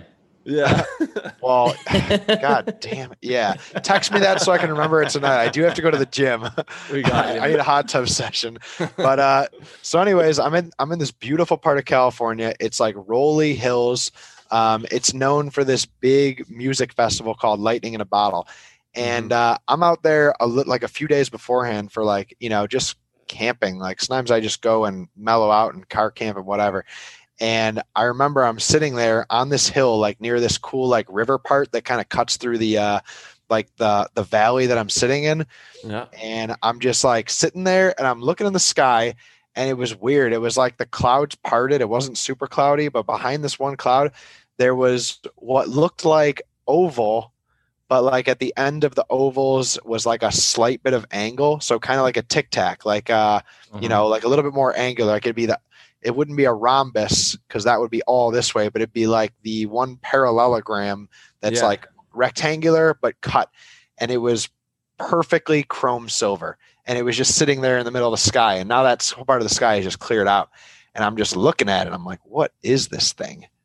And I was like, I'm just not going to look away. Like I can blink quickly, but I'm going to not look away. So I don't lose track of it or not see what happens. Or maybe like I look away and realize like my eyes were doing something wrong. So I'm like making sure to clear my eyesight while looking at it. And it was there for about a minute or so. And then it was like it went directly away from me. It wasn't like it went sideways in the sky like a plane would, like cutting over the horizon. It was like it didn't go up either. Like as if you think like a rocket's going to go up into space. It was like it went directly straight away from my eyesight, and it moved so fast that it was gone in like 2 or 3 seconds. And you said this was at a music festival? It was beforehand. But out in dead central California, nothing but valleys and a nice river. Nice. And no mushrooms were involved. Yeah, I was going to say. No mushrooms are involved. What kind of drugs are you on? Wow. You know, I mean, who knows, right? I mean, by God, the biggest affirmation I've ever come up with in my experience of being a human here, you know, in my 31 years is I don't know jack shit. And I'm okay with that. I don't pretend to know anything, and I'm totally fine being base level, ground level, and just enjoying the ride here. But there's so much more going on than we could ever imagine. Very true. And you know what? You're smart to know that by knowing nothing at all, you already know more than so many people. Like as soon as you think you know it all, you're close-minded, you're screwed. Whereas if you box yourself in. Yeah, you can be smart and intelligent, but if you can be smart enough to know that I don't really know anything at all for sure, I can assume, I can try to prove myself or observe, and I can make hypotheses, but I can't just go, oh, this is fact because it's written in a textbook or it's told to me by my own local media. Once you get by that, now you're already a step ahead because it's like you realize the possibilities of this reality are endless. Absolutely. You're able to play the game, baby. Well said, brother. That's a great way to close us out, my man. Dude, Joe, thank you so much for coming on the show. Very excited to see the journey with you and Aftermath. Where can people find you? Where can they keep up with what's going on? Let's hear it. What's your Instagram? Okay, so you can follow me at my name on Facebook or Instagram at Joe Barrett 50, which is all one word. Just my name, no spaces, 50. I thought it was going to be Pakakado. But it's I need to change it. I might have to change it soon. Yeah, dude. Well, hey, dude, thank you so much for coming on. Kick ass out there at practice and have fun and stay inspired and inspire your teammates and just keep rocking in the free world, brother. We're so honored to have you on the show. Hell yeah, brother. Thank you. We'll Thank you very much. We'll have you back on and we'll dive down the UFO rabbit hole. Yeah. I'd love that. Hey, shout out to you guys. Keep doing what you're doing. I love Play the Game podcast. I'm a huge fan. Yeah, dude. And look forward to seeing you guys soon. Marcelo, I'll see you in a week. See you this weekend, brother. You better bring your A game. Yep. I will. I'm gonna get you back for Tyler. Thank you, Marcelo. I'm defenseless. I got you. I'm defenseless. All right. You're just lucky Tyler's not going to be here this weekend. All right. Adios, guys. Thank you. Later, brother. Peace. Later, guys. Later, dude. Play the Game Nation, thank you so much for tuning in. We appreciate you more than you will ever know. Thank you to everybody out there who continuously supports the Play the Game podcast on all of our platforms and shows us love at the tournament. I know at World Cup it was something really cool to hear everybody out there screaming, play the game, or saying, play the game, Tyler. It was pretty special, and to have won it and had all you guys out there with us was an amazing feeling. So thank you, everybody out there. You can show some support for us by heading over to ptgpodcast.com, and you can become a supporter of the show as a patron. We're going to be doing some really big giveaways for our patrons. So you can head over to ptgpodcast.com, and we have all the podcasts there, the YouTubes. You can read about our partners And we also have a store where you can pick up some PTG merch like the stuff that I have on right here. In our YouTube, obviously, head over to our YouTube, Play the Game, and check that out. And also the Patreon link to become a patron and become a supporter of the show and be entered to win in these huge giveaways. I'm going to be giving away jerseys. We're going to be giving away a bunch of cool stuff. So head over there and check all that out. Also, go to ConstantPursuit.com and show some love to Constant Pursuit. They are the ones who built our website, and it is run by Rusty Glaze, who is also the coach of Dynasty and is an outstanding person to work with. He is going to make sure that your paintball field or store is in the best condition it possibly can be and moved into the future. I know a lot of people out there have outdated websites, and Rusty's making websites look really cool and really easy to navigate, and he's always there to help you if you need anything. And I know that personally because he helps us with all of our stuff with our website and is very easy to work with and does great work. So head over to ConstantPursuit.com and support Rusty and support his business over there as well. If you have any questions, you can always DM us at our Instagram at Play the Game Podcast. And until the next show, have fun out there and stay safe.